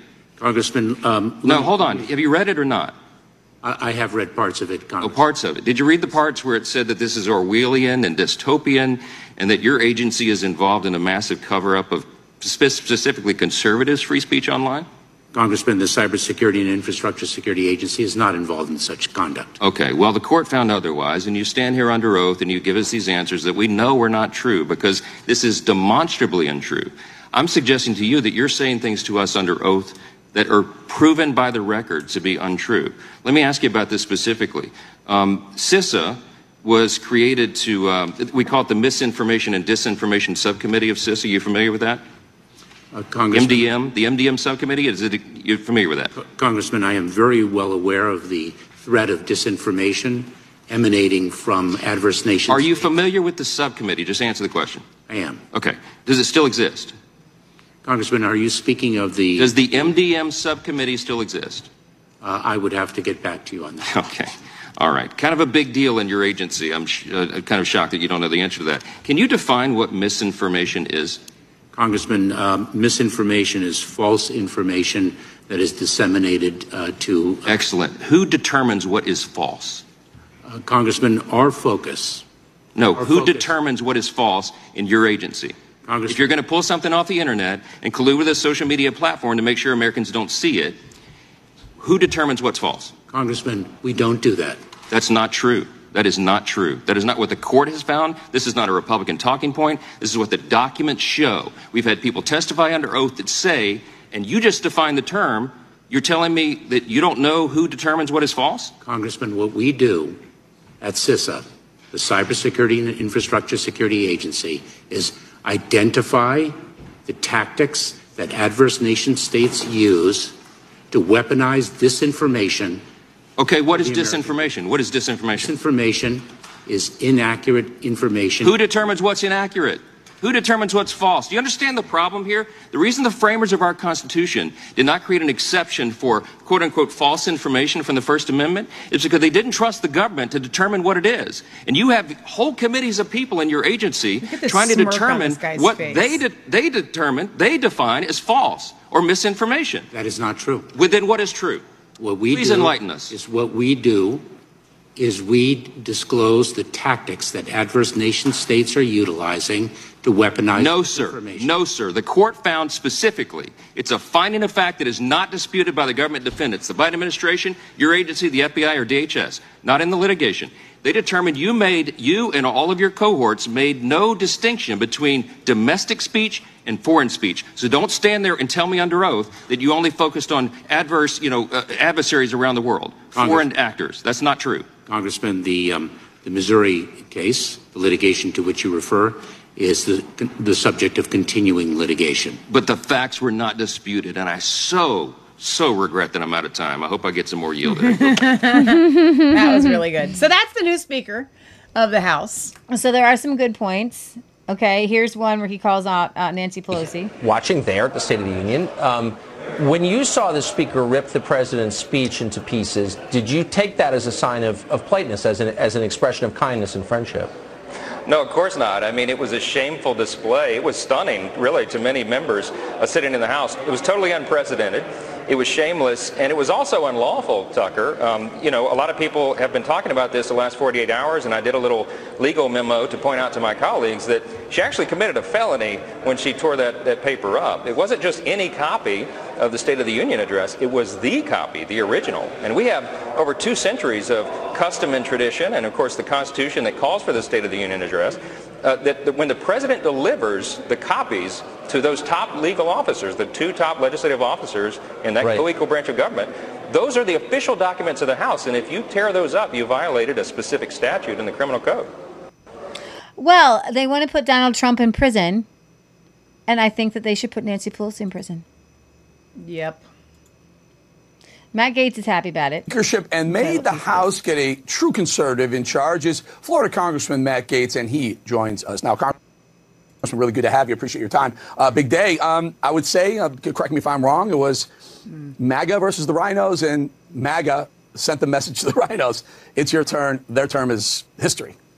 MAGA Mike Johnson, the new House Speaker. He is a devout man of God. He is a brilliant constitutional scholar. Some of my favorite moments in Congress have been watching Mike Johnson wipe the floor with Jamie Raskin on the Democrat side on the finer points of constitutional law and process. And I know now that the speakership will exist to empower the members of Congress, not the members of the lobbying corps on K Street. That is the principal change. And I want to thank you, Eric, because on some other conservative networks, right, maybe so-called conservative networks, they refused to even give the prospect of a change of the speakership any opportunity to enhance the interests of the American people. And you saw the vision to have a more conservative speaker, to have a more honest speaker. We have now delivered on that. We've got to get to our budgeting issues. We're going to pass our Israel support resolution, and we've got to get this border closed, all while dealing with a woke and weaponized government. Congressman, I want to get to the policy in a minute, but I want to stay on that for a second, because you're right. We were here, this show specifically said, take your time, do it right, get the right person, don't rush through it. Being correct, being right is better than being first or fast. And some people on other networks didn't like it. Let me explain why I'm saying this. Minutes after it was going to be so difficult to keep. 2004. And wasn't this the guy telling us that there were weapons of mass destruction in Iraq? So he's been a purveyor of political misinformation to Republicans for quite some time. I am not a pessimist regarding the speakership of Mike Johnson. I am an optimist. We do have to support him. We've got to back his vision. We've got to unify as Republicans, but we have to have unity with purpose. You see, with Kevin McCarthy, there was only unity for unity's sake and power for power's sake. But we have to use the unity to achieve power that will then result in policy changes that will help our fellow Americans. Mike Johnson has said that the French work week we've been living on in Congress is over. He's a Louisiana man, and we're going to bayou hours. So people are actually going to have to work on Mondays and Fridays. We may have to stay over some weekends to catch up from, I think, the languishing that has infected the House of Representatives up until this point. And the agenda is a robust one. Israel, our federal budget, making sure that we get our defense. All right, so I'm going to play for you. This is an ad coming out of what appears to be Biden-Harris. They're calling him Mega Mike Johnson. If you don't think that moving from Kevin McCarthy to MAGA Mike Johnson shows the ascendance of this movement and where the power in the Republican Party truly lies, then you're not paying attention. Here's what's going on.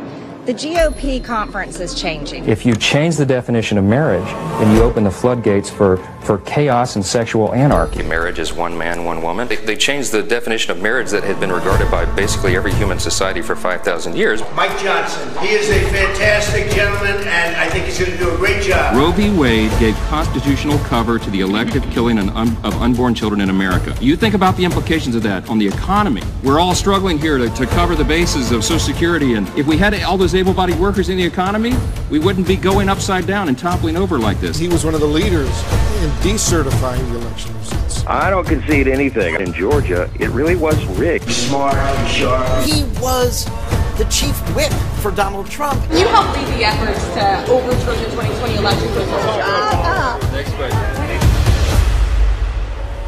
What a great ad. I thought it was a promotional ad for him. It's gotta be. It's gotta be. Are they trying to tell us to like him? Can you pull up a picture of him real quick, though? Because I want to show people a side-by-side of Pierre Poilievre. This, I'm kind of joking, but, like, I'm telling you, he's got to be the same guy. There's not one in that whole clip of him. That's right. Play your clip. I've got a picture of him in a second. Okay. Election denier. Election denier. Election denier. Election denier. Election denier. Election denier. Election denier. Election denier. Election denier. Election denier. Election denier. Election denier. Election denier. Election denier. Election denier. Election denier. Election denier. Election denier. You keep saying that word. I don't think it means what you think it means. Elections happen. What are we denying? Election denier?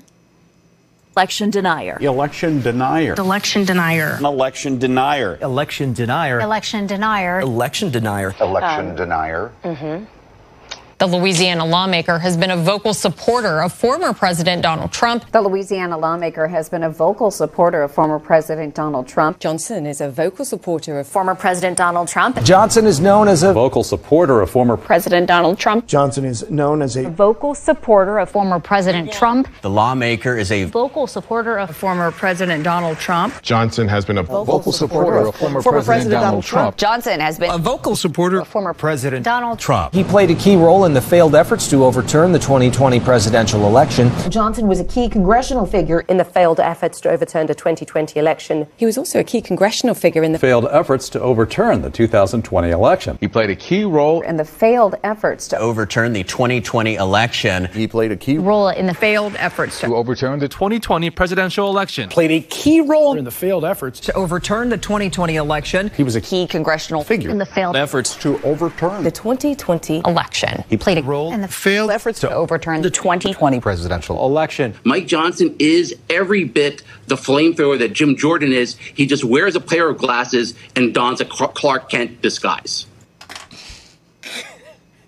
Oh my gosh, but you know what you're never going to see across conservative media because we don't have that much is a line that everybody says over and over again. Know. Like you will never see it.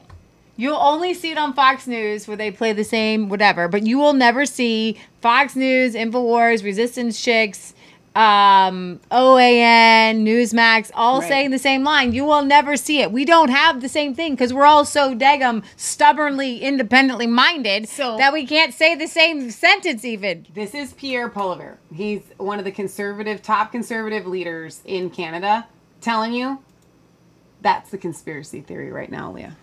Same guy. Same guy. I'm being sarcastic, but they do look very, very, very similar. That video has to go up on its own clip on Facebook. Yeah, that was really fun.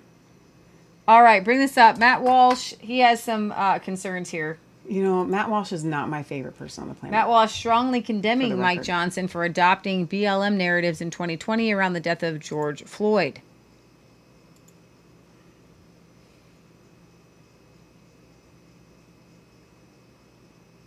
Hang on a second. There he is. Hang on, Trumpy.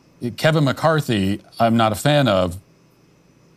That were his, but he had to be kicked out of office, right? He had to be, or not kicked out of office, but he had to be unseated from his role as speaker.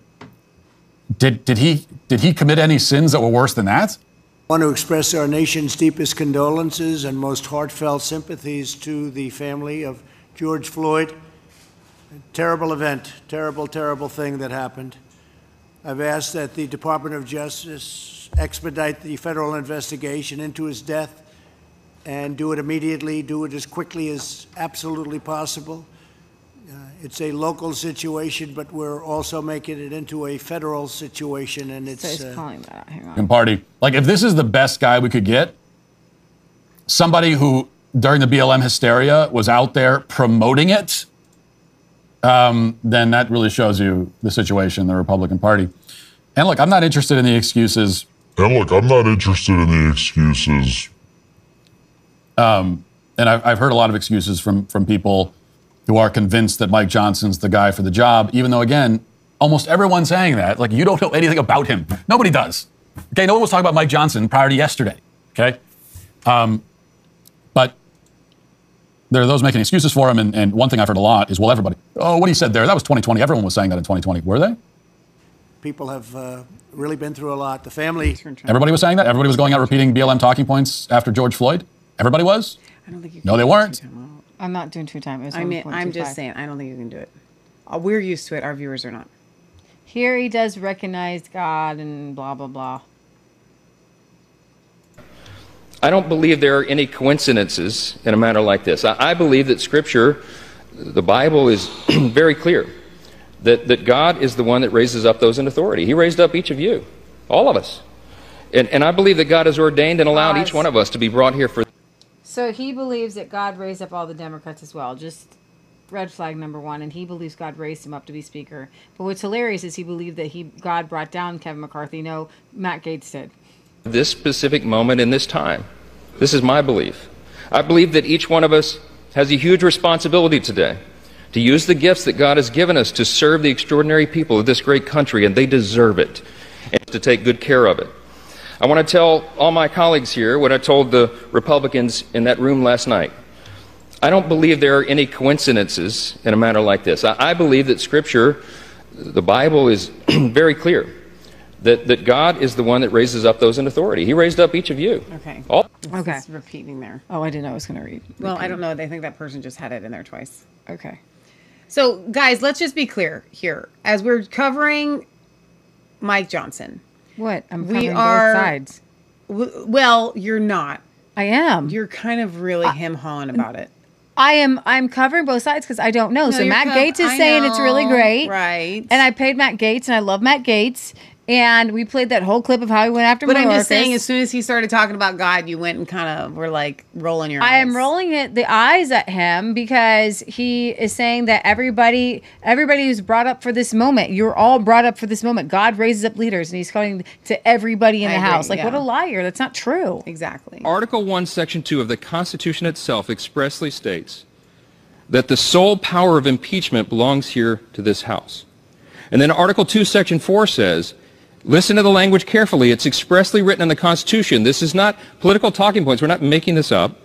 It says in Article 2, Section 4 that the president shall be removed from office on impeachment for and conviction of treason, bribery, or other high crimes and misdemeanors. My friends, I just listed just a small sampling, just the tip of the iceberg of the credible allegations and the mounting evidence that shows that Joseph Biden has engaged in bribery schemes, pay-to-play schemes. This is what the evidence shows.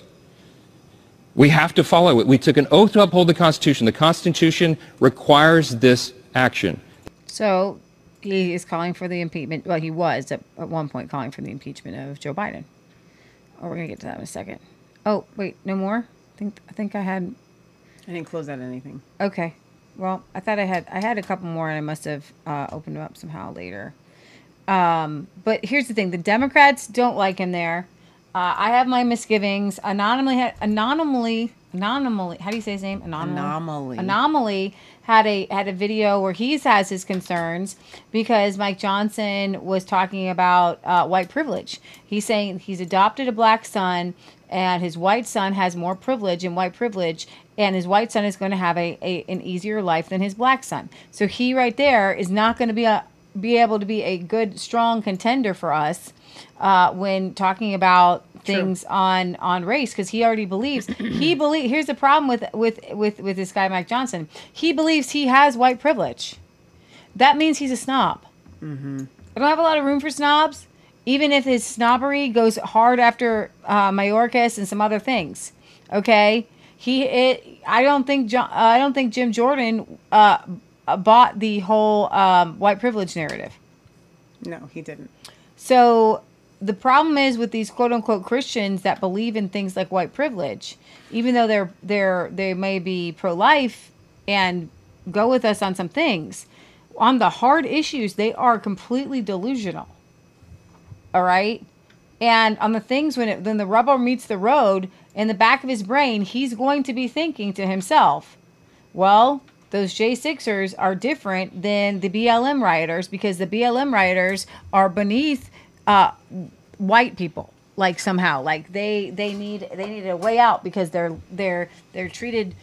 And you know, he was asked, and I don't know why I don't have this video up because I downloaded it. He was asked by the interviewer, well, what do we do about this white privilege? He was asked by a old white man, well, what do we do about this white privilege? And he says, well, we just need systemic change. Yeah. That's like saying nothing. Like literally, blah, blah, blah, word salad. Nothing's done. Systemic change. Oh, systemic change. You know, when I don't know what to do and I just say I need God to fix it, that's what he's saying. I don't have any answers. We just need God to fix it because there's nothing we can do to fix it. Except for, and I did, I retweeted this. They took Robert E. Lee's statue. Okay? And what they've done in a secret ceremony. Who's they? I don't know who they are. It's just them. The people mad. This isn't the movie The Mask with Leonardo DiCaprio? No. That's what it looks like. They melted it down and they're turning it into something else.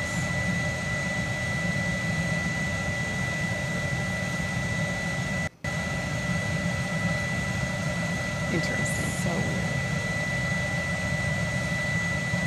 It definitely looks like... In like a secret ceremony. What is this? Wow. Okay. That's very... So, but I want to know who they is. The radical left.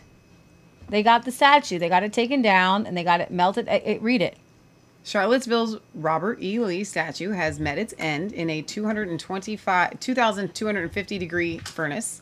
The divisive Confederate monument, the focus of the deadly Unite the Right rally in 2017, was secretly melted down and will become a new piece of public art. Crazy people. Yeah, and the footage there is pretty epic looking, actually. Bye-bye, Robert E. Lee. You raise history. And that's the thing, guys, when it comes to these statues, the issue, and we've said this on the show, and I'll just say it again just for the sake, because we haven't said it in a while. When you burn down these statues, essentially, I'm not saying you should leave up all kinds of statues, but when you burn them down, or you take them down, you tear them down, essentially you're rewriting history.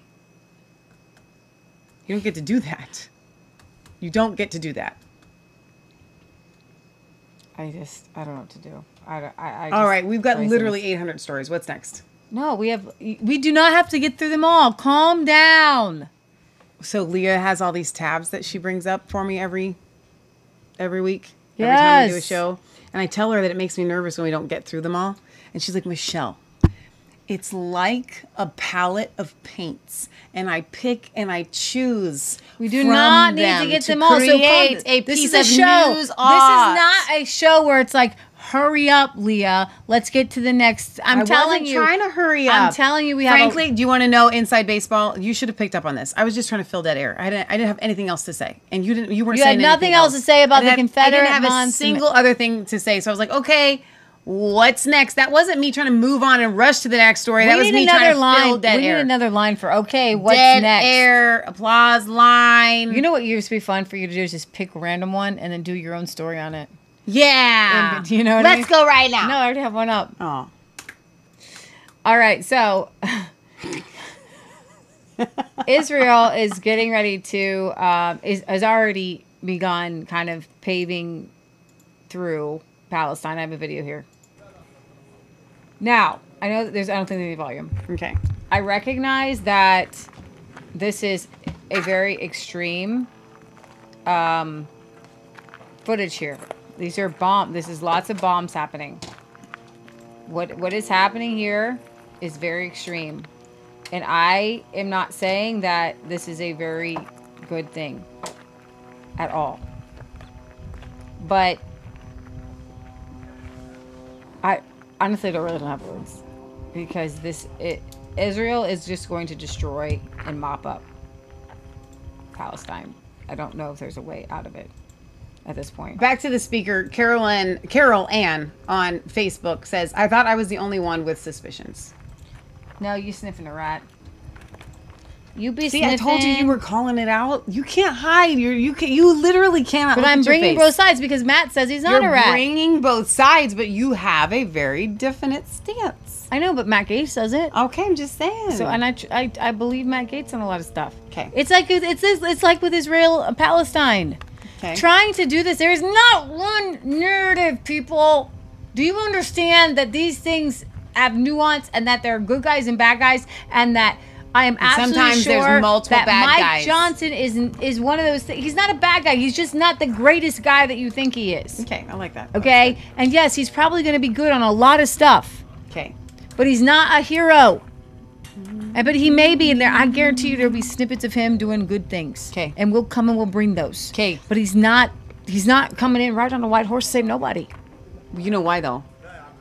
Because all the seats are still demonically held. Even his Louisiana seat. Yes, yes. And it corrupts. It is very much corrupting. All right.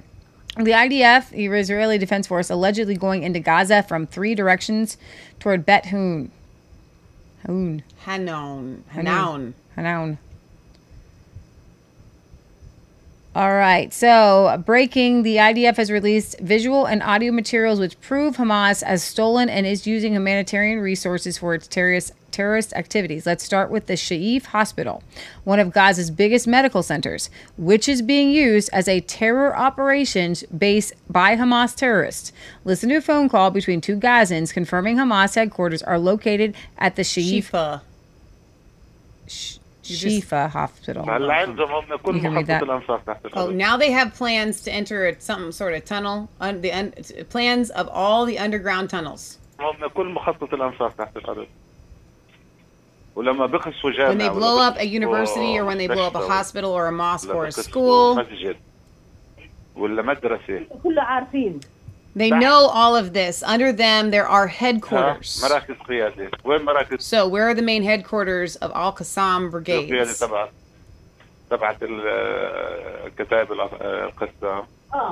Yes. Where are the main headquarters? I don't know. Under the hospital compound in Al-Shifa. God forbid, are you serious? Yes, the leadership headquarters are under the Al-Shifa compound. Oh my! Bathrooms, rooms, headquarters, all under the main compound.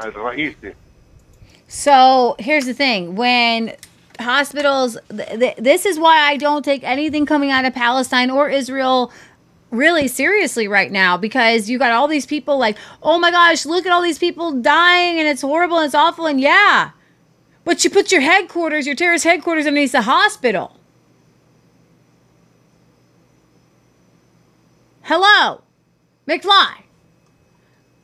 I ain't playing your game, Jack. I'm not going to be involved in your Israeli-Palestinian conflict. I'm not going to do it. I will say this: these leftists on at the universities are radicalizing the students. So if there is a side, that's not the right one. So Corinne, can we just say that 500 times? I just want to point out to Corinne, you haven't been here long enough and Corinne's very, very much pro-Palestine in the chat, and that's fine. You need to understand, you can stay. I think you will be comfortable staying. We are not pro-Palestine, and we are not pro-Israel. I'm pro-sanity. Leah, show them your shirt. Y'all need Jesus. There are Satanists on the Palestinian side, and certainly in Hamas, and there are Satanists on the Israel side. I'm not picking a side here. This is the devil fighting the devil. Mm-hmm. Okay? And you can have a worse devil and a worse devil, but I will tell you what. I will never side with a side that is brainwashing and radicalizing students on these campuses. And if the far left, this is how we know things. I don't know if you're far left or you're far right. I don't know where you are. I don't know if you're in the middle. If you're in the middle. Corinne's just somewhere out on her own island. Okay, if you are in the middle, this is what we've learned. Insanity. If you are in sane world, okay. You mean if you are residing in sane world, the world of sanity. In the sane world, because you can't say insane world. Will you please bring up this?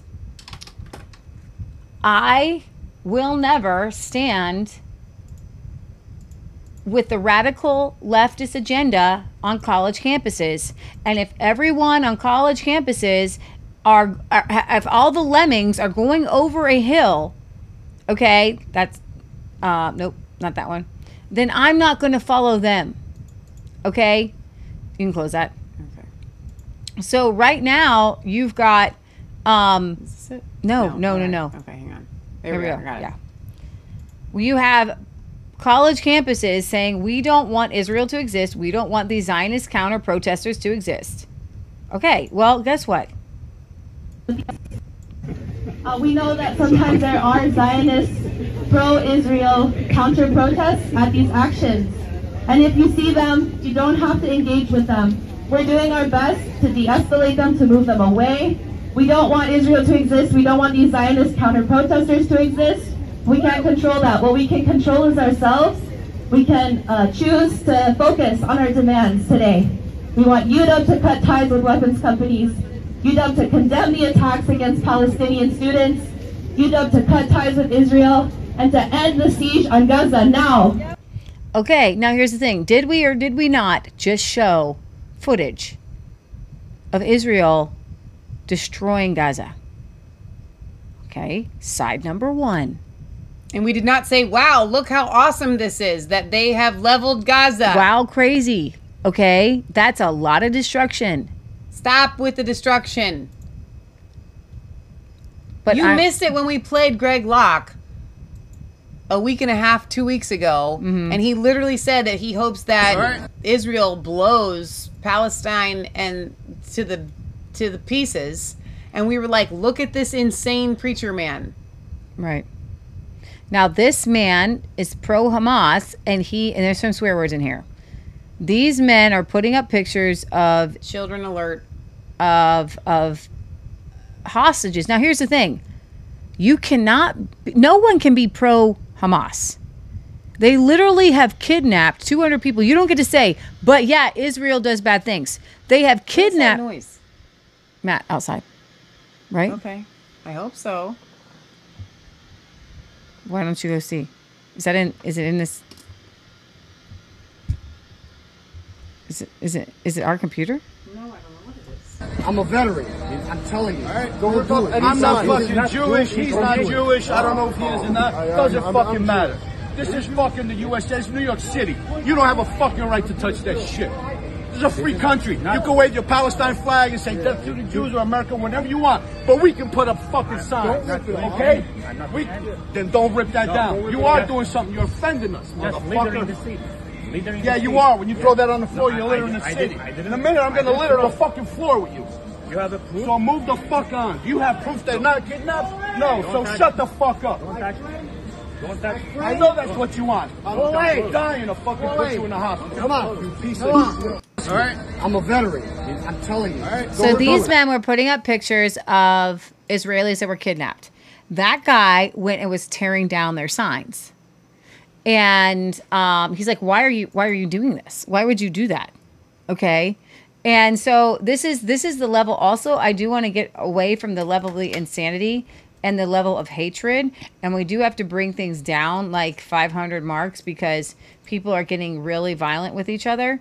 And speaking of that, if you could bring up this clip here, where a Jewish man was violently assaulted by a mob of pro-Palestinian supporters. What I am focusing on a little bit right now is what's happening in the United States. And what I'm seeing in the United States is that the pro-Palestinians are very violent and they're very angry. And they're angry at anybody who is not pro. I mean, look at this. He's just an pro-Israeli person, and they're beating him to death. So this violence has gone like. So here's the deal: you can have any kind of opinion that you want, right? But as soon as you start violently attacking someone for their opinion, you are in the wrong, right? I don't care if their opinion is in the wrong. If you're going to beat them for an opinion. Even if they're standing with criminals, they could be standing with a murderer and you don't get to beat them. That's insane. You don't get to do that. So my focus on this particular juncture is going to be on the leftist kids who are supporting radical Hamas. Okay? Now, you can bring this up if you would like to. It's up already. Hedge fund billionaire. And guys, I'm not pro hedge fund billionaire, by the way. I'm just bringing you facts.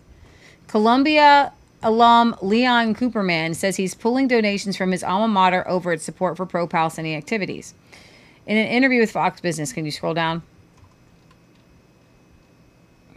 We are back with billionaire investor and Omega Family Office Chair and CEO Leon Cooperman. Leon, I got to bring this up. It's so much in the news, especially in the last couple of hours. You are a proud graduate of Columbia Business School, class of 67, son of Polish Jewish immigrants, first in your family to graduate from college. What do you make of what's happening at Columbia, well, and Harvard, Stanford, NYU as well? There was a student walkout at Columbia just a couple of hours ago, driven by Columbia professor Joseph Massad, who called the Hamas attack, quote, awesome. Where are we in the world when 1,300 Israeli civilians I think these kids at the colleges have for brains. That's where you think we are. There we have one reliable ally in the Middle East, that's Israel. We only have one democracy in the Middle East, that's Israel. Okay, and we have one economy tolerant of different people, you know, gays, lesbians, etc. And that's Israel. So they have no idea what these young kids are doing, and that's one of the reasons I wrote my book. Now, the real shame is I've given to Columbia probably about $50 million over many years, and I'm going to suspend my giving. I'll give my giving to other organizations.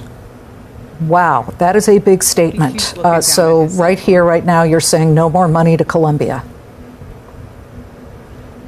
Yeah, unless I see a change. I told them that they should fire this professor that made the comments he made. I mean, war is hell.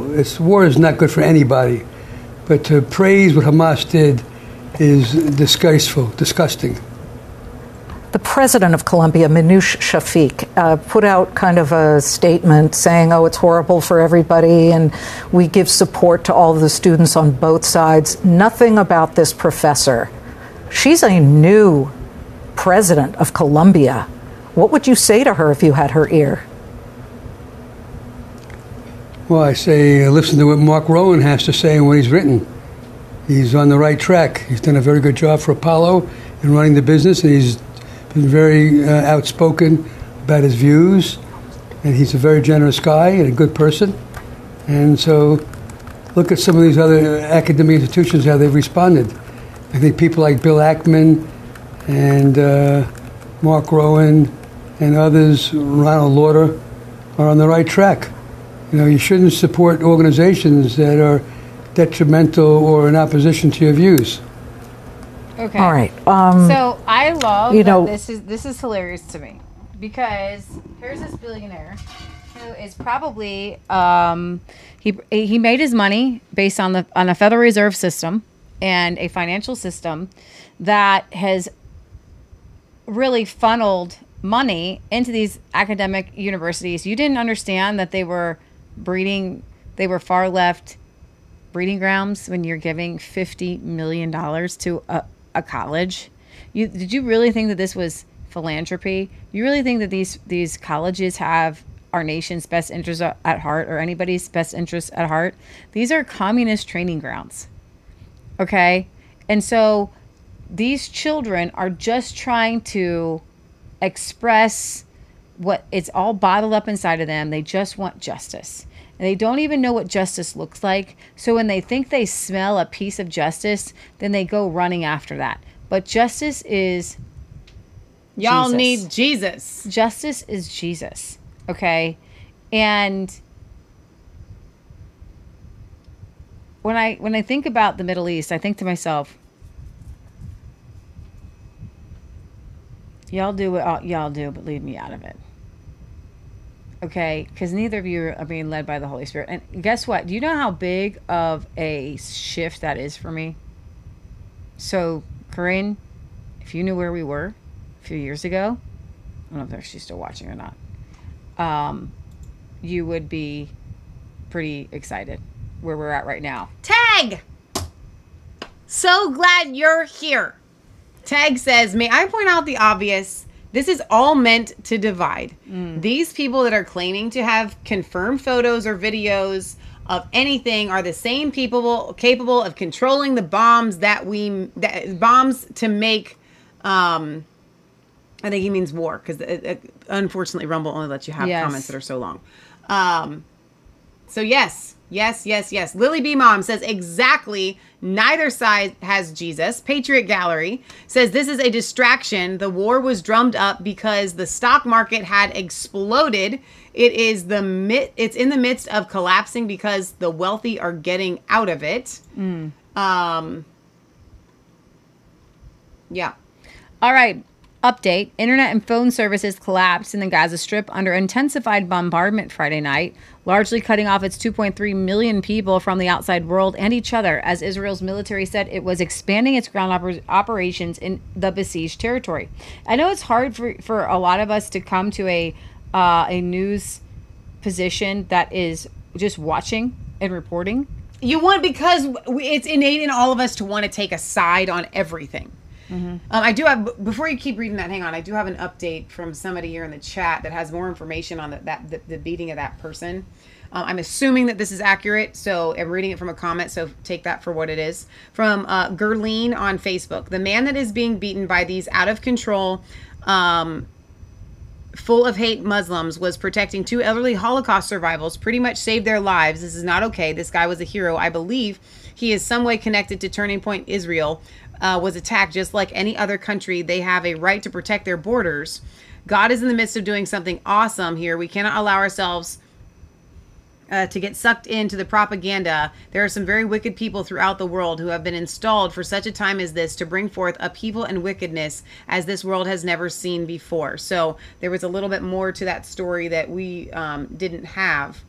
So Yeah, there you go. Keep thank going. you. Yeah, I can confirm I read that before too when I first saw it. The military's announcement signaled it was moving closer to an all-out invasion of Gaza, where it has vowed to crush the ruling Hamas group after its bloody incursion in southern Israel 3 weeks ago. Frequent explosions from airstrikes lit up the sky over Gaza City after nightfall on Friday, when the blackout in internet, cellular, and landline services hit.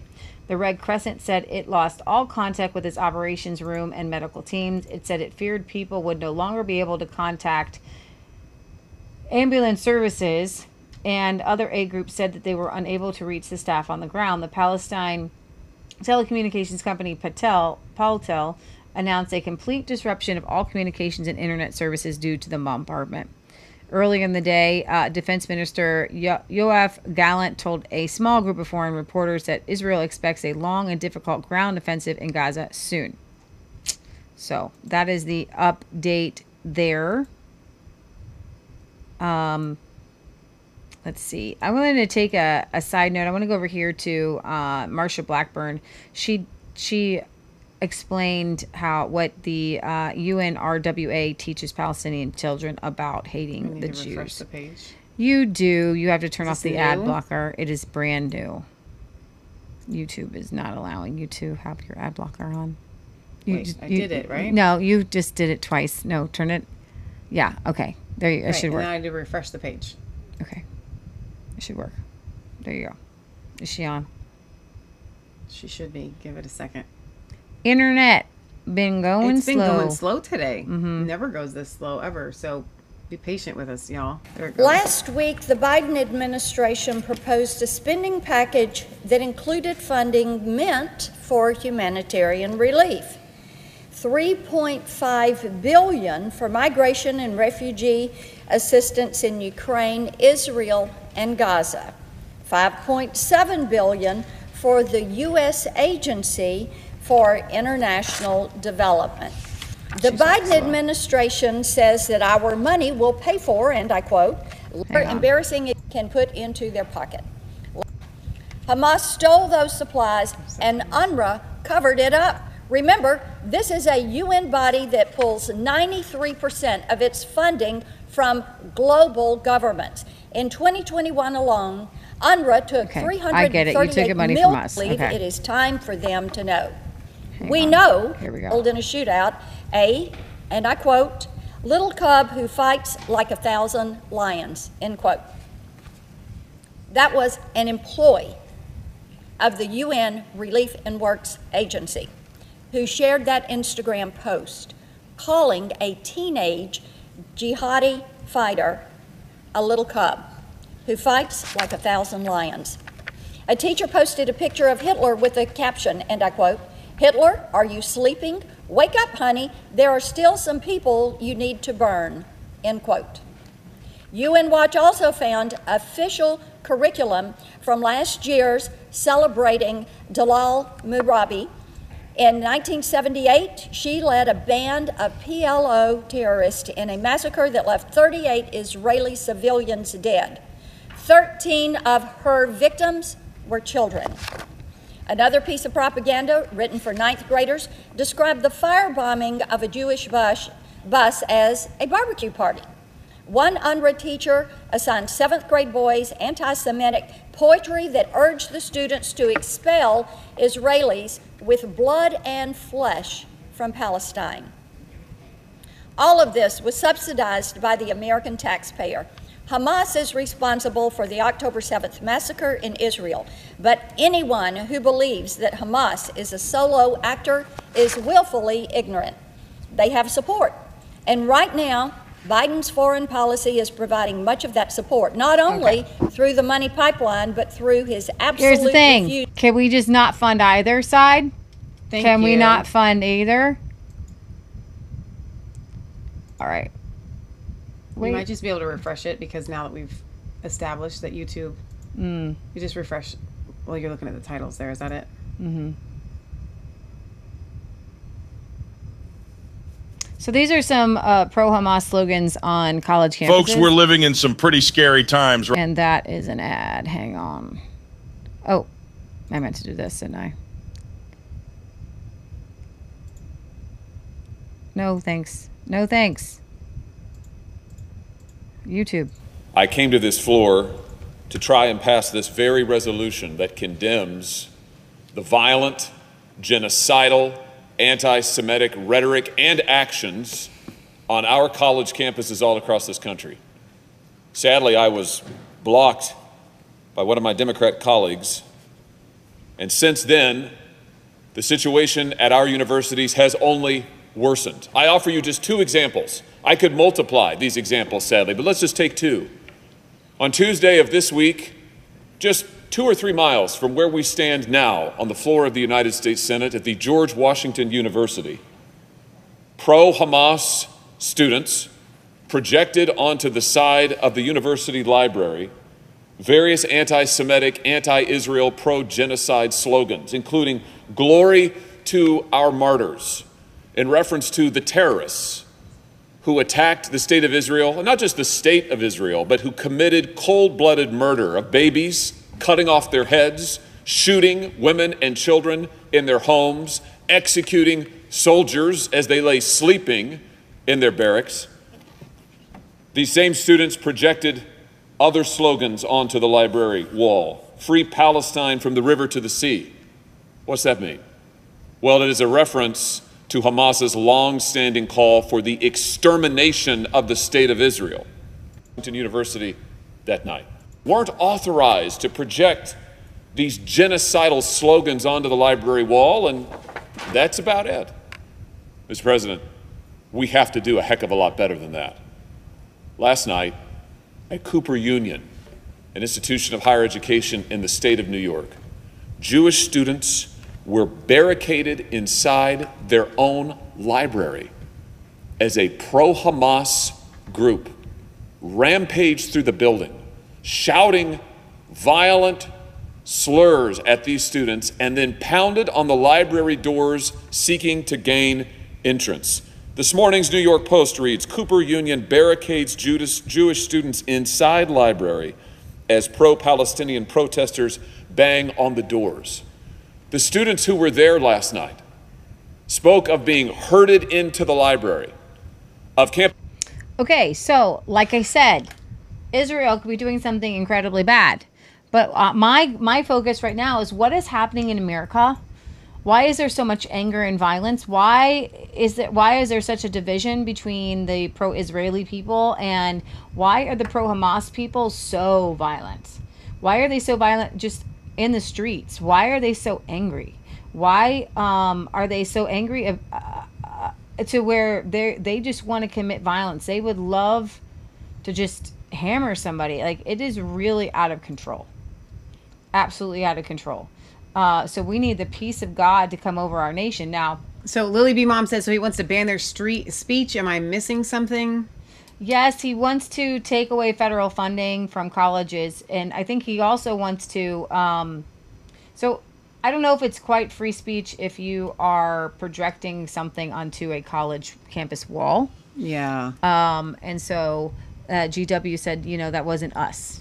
That wasn't us. But do you have the people are worried about sleeper cells right now? The threat is that if the United States is siding with Israel, which they already have, so we already have a relationship with Israel, and one of those, it's kind of like NATO. And so the United States already has agreements that if somebody goes to war against Israel, that the United States will back them up. So what that means is the Israeli consulates around the world or the U.S. consulates around the world are being attacked. And so whether you like it or not, whether you're pro-Israel or not, doesn't matter. The sleeper cells in the United States are being activated. And the anti-Israeli faction is being activated, which means the anti-United States faction is being activated. Now, we do know that George Bush created this war on terror and made us all so afraid of Muslims around every corner. And in our movement right now, you guys, what do we see? We see people who are worried, people who are scared, people are worried of Islamic jihad here in the United States and around the world.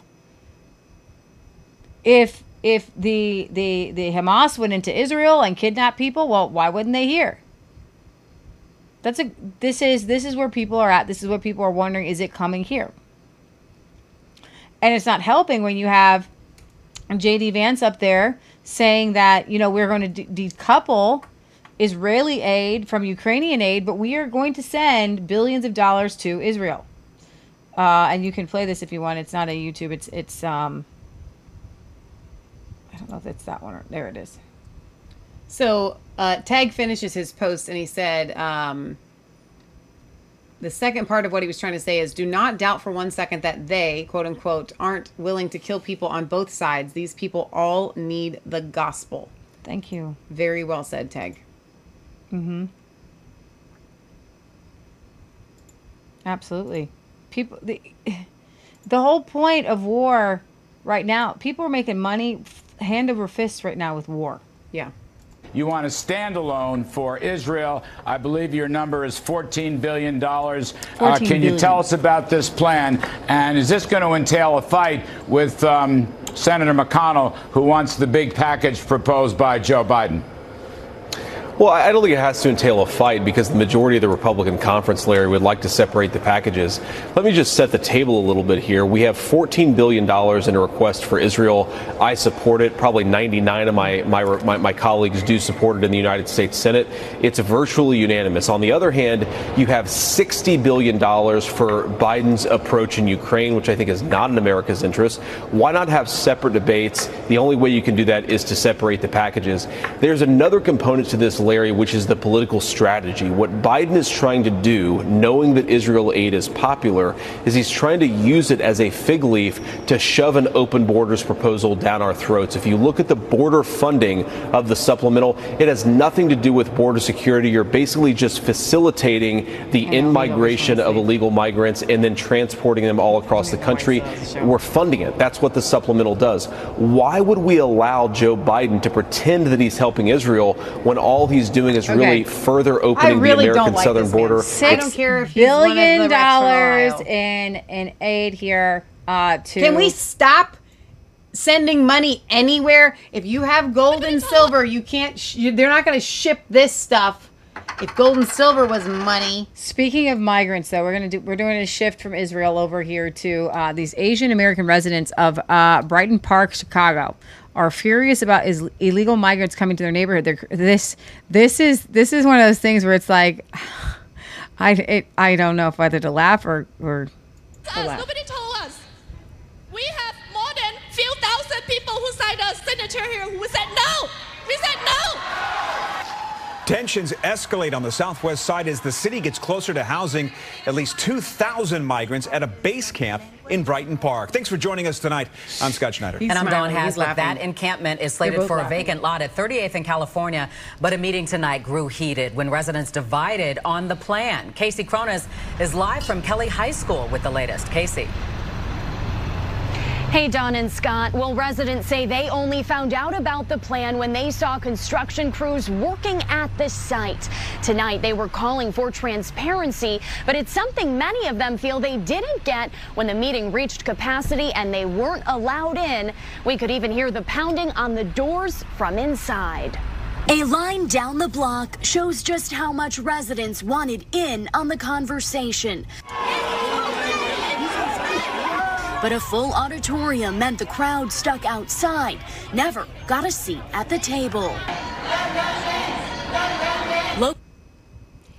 Wow. So, you know, the migrants going to other parts of the country, they don't want them there. But as long as they're stuck on the southern border, it's fine. Speaking of that, this is absolutely crazy. So I wanted to play a couple of videos here. Marsha Blackburn and Josh Hawley taking on the official from Homeland Security, HHS official here, about the missing children. 85,000 missing children coming over the border. They're not being kept track of. Nobody's following up with them. And you've got to hear this exchange because Thank you, Mr. Chairman, and thank you for being here. This is really pretty remarkable testimony coming from you all, listening to what you've had to say. Basically, we've got a broken system. She's better at one. You don't know how to fix it. Money's not going to solve this problem, Ms. Nanda.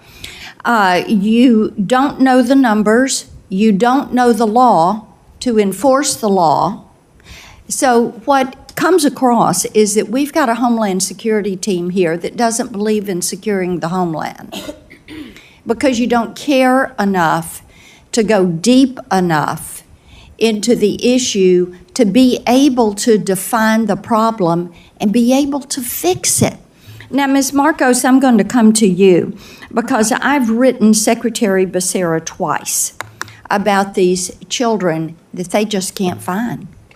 Now, first letter, he got Acting Assistant Secretary Jeff Hill to send a non-response to my office. And then I sent another letter, and I haven't heard anything from him. I have asked that he come to the committee and talk, but there's no response to that. You didn't vet the sponsors right. You did not do an FBI background check. Imagine that. You loosen what is required of people, and then you want to come here and say, we need more money so we can do our job. All right, Ms. Director Marcos, Linda Brandmiller, do you know that name? And keep your mic on. Both of these women were whistleblowers. And both of these women were fired for being a whistleblower. Are you aware of that? Senator, Quickly, my time's running out. Fast, go. I'm not aware of the specifics. You're not aware of the specifics. Do you know who approved this retaliation against the whistleblowers? You do not know. Senator, I cannot speak to the specifics. You can't speak to the specifics. Okay, was the secretary notified about the urgent situation developing in the department and that these children were being released to potentially exploitative sponsors? Did anybody pay attention to that? Or did you care? Was it 9 to 5, draw a paycheck, go on? We don't care. We're not concerned about an open border. We're not concerned about protecting children. What is your job? You're the Office of Refugee Resettlement. And you're not going to follow up on where these children are and who has custody of these children. Why did you accept the responsibility to be in charge if you're not going to do your job and protect these children? You don't have an answer to that. You don't know why you accepted the responsibility. Senator, I would be happy this is why to we need the speak about secretary this, but to you're come. not giving me an opportunity. Oh, no, I gave you the, tell me, why did you take the job? I took the job because I'm a humanitarian. I've spent my life You're in this a work. humanitarian who can't find 85,000 children and don't give a ripping flip about where they are or what is going on in their precious lives. Is that what you're telling me? That is a mischaracterization of everything that we do. I have tried to explain, but I am not given the opportunity. Take the time, 25 seconds. Thank you. I appreciate that.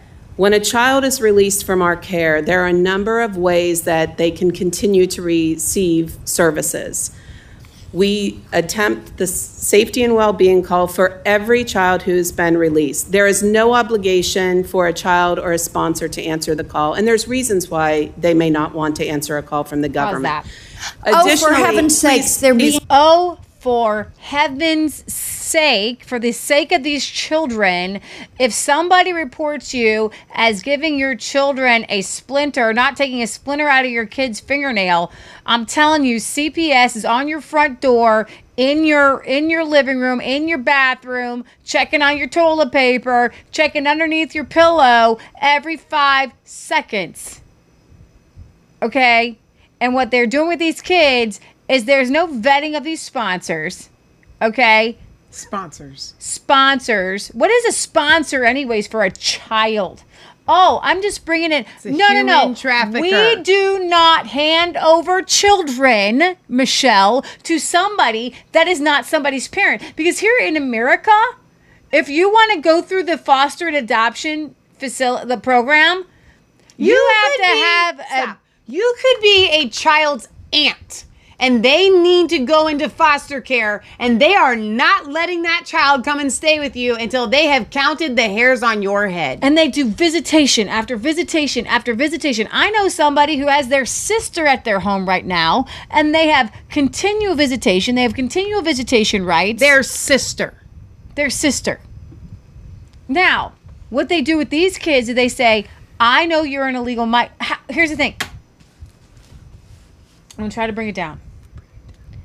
Why is it that American children and their well-being are more valuable, is held under more scrutiny? And why is it that you would hand over a child to somebody who is here illegally?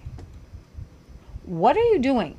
Because as far as I know, illegal makes you a criminal, right? You cannot they're handing over these kids to criminals, or adopt a child without a complete background check that must be squeaky clean. So essentially, if you have a loved one that you would like to adopt, you need to get rid of your citizenship in America and get rid of that child citizenship in America. And proclaim that they are an illegal. Say you are illegal and they are illegal, and then they won't care. And then they'll say, you know what, stay out of my life. Yep. What if we could all say CPS, stay out of our lives? That's what they're doing. She just said, we give the children a phone number and they can call us.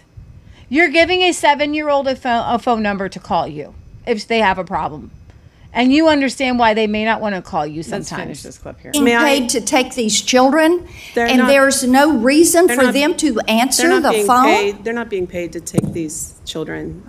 Sorry. And may I finish, please? They are. Go ahead. They also, post-release services, over 50% of our children, we are working hard to get post-release services for all children. We are over 50% right now. That is another way to have a trusted adult in these children's lives. Legal services is another way. You have 85,000 kids that are missing. You're saying 50% of your kids have services that they can get, but you don't have like, hey, I'm going to come into your home and make sure nothing crazy is going on right now. Once a month or and something. We are expanding. We are providing more legal services. My time has expired, and your answers are incomplete. I've got 2 more questions. I will submit for the record. All right, let's bring up the Josh Hawley clip. Is it right next door? No. It's going to be a couple over.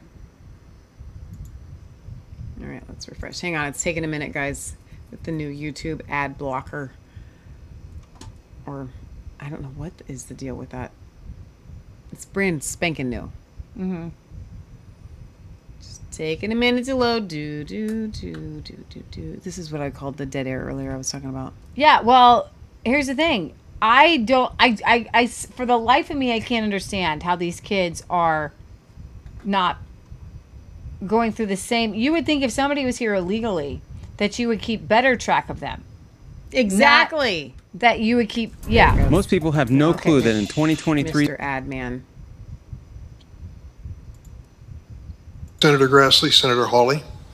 Thank you, Mr. Chairman. Ms. Marcos, can I just start with you? You testified a moment ago to Senator Butler that every child gets a Know Your Rights presentation. Is that correct?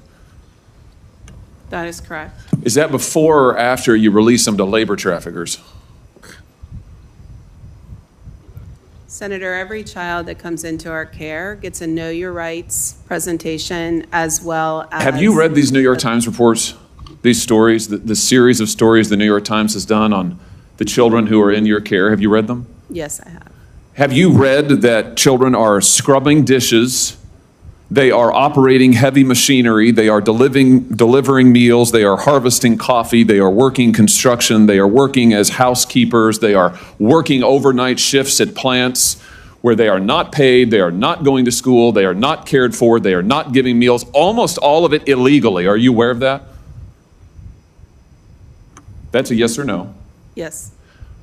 Do the Know Your Rights presentation help them in those situations? Senator ORR. That's a yes or no, I think. Do you really think that you're helping these children by releasing them to labor traffickers and, yes, sex traffickers? 85,000 children whom you have no contact with, and your answer is we gave them a presentation before we turned them over to these people who are exploiting them on a scale not seen in this country for 100 years, a century. A century. It's a disgrace in the United States of America. Let me ask you this. You did an audit, I noticed, where you gave yourself a clean bill of health. So just tell me this. Do you require sponsors to document their relationship with the child? Senator, we have a thorough vetting process. Do you require sponsors to document their relationship with the child? Yes, we go through. No, you do not. You do not. Have you read the Senate's Permanent Subcommittee on Investigations reports on your office? There was one in 2016. There was one in 2018. There was one in 2020. There was one in 2022. Spanning administrations, what they found is you do not require sponsors to document their relationship with the child. You release them anyway. What about background checks? Do you require background checks on all adults in the household?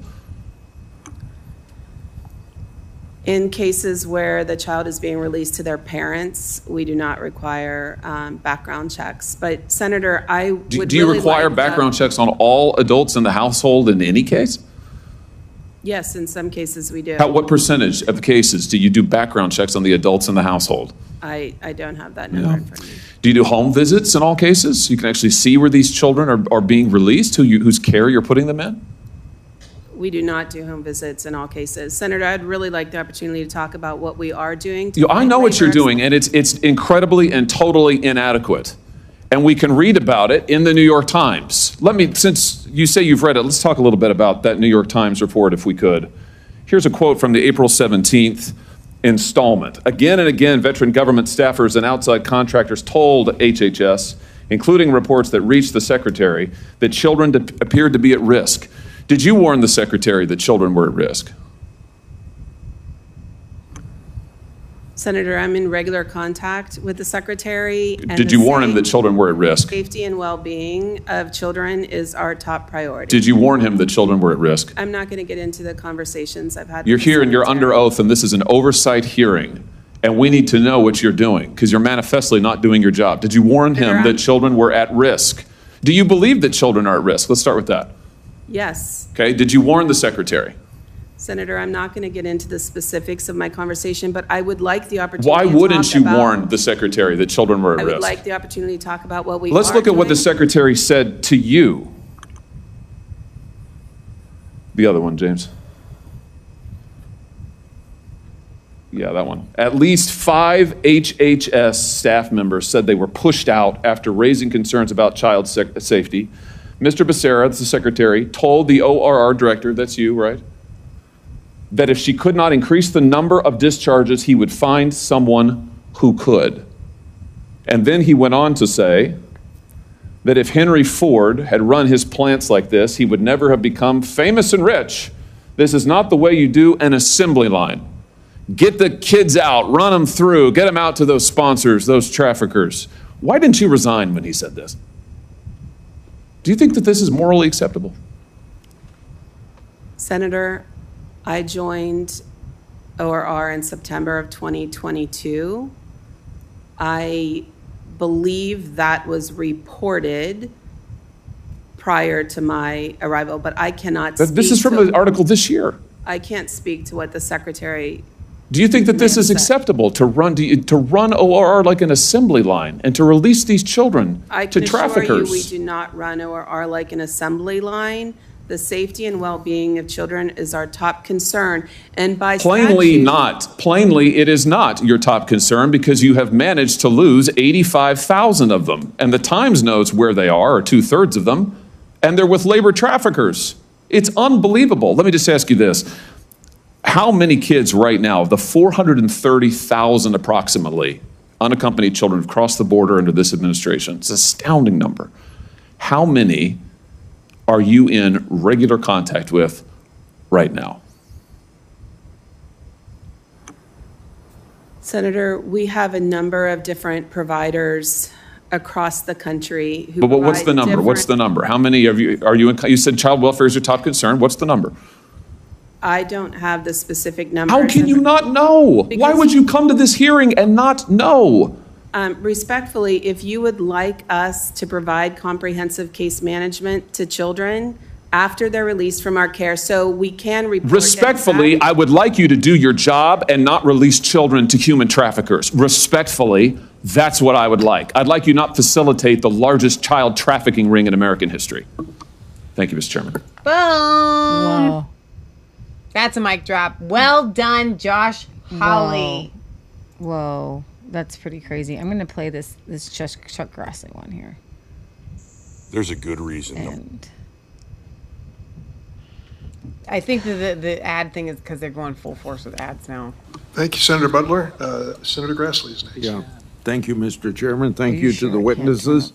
Under Biden's leadership, family unit housing centers were shut down.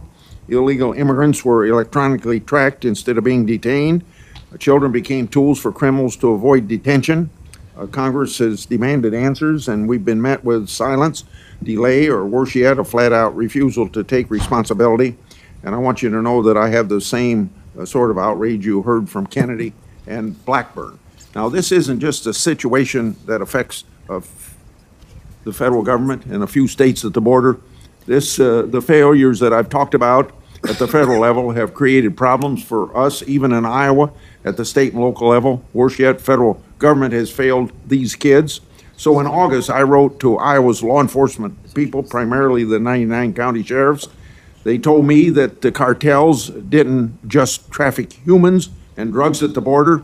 The cartels have a presence in communities across the United States and are particularly active along the major highways. In Iowa, we have the Sinaloa and the CJ&J cartels. Now in the counties of Greene, Story, Marshall, and Polk County, right at the heart where the I-35 meets I-80. Those two highways cut across the United States. This problem is not unique to Iowa. These cartels are active in many states across the country. So to Director Morant. You know, not to be the obvious, but there's a profile that people kind of fit, and so you're probably going to stick out in Iowa a little bit. Maybe. I don't know. What steps has Homeland Security investigations taken to combat cartels in the interior of our nation, and what tools would be helpful in rooting them out? Can you provide a detailed plan to Congress by the end of the year to accomplish this? Thank you for that question. As to the first part of that, HSI deploys a very robust strategy to disrupt and dismantle all transnational criminal organizations. We also use a force multiplier of vetted units overseas to try and push the border out before these crimes enter our borders. So we have a very, very active criminal strategy that deals with criminal activity not only within the United States, but outside of the United States. Can you provide, you're going to have a comprehensive plan by the end of November? I would have to take that back, sir. Okay.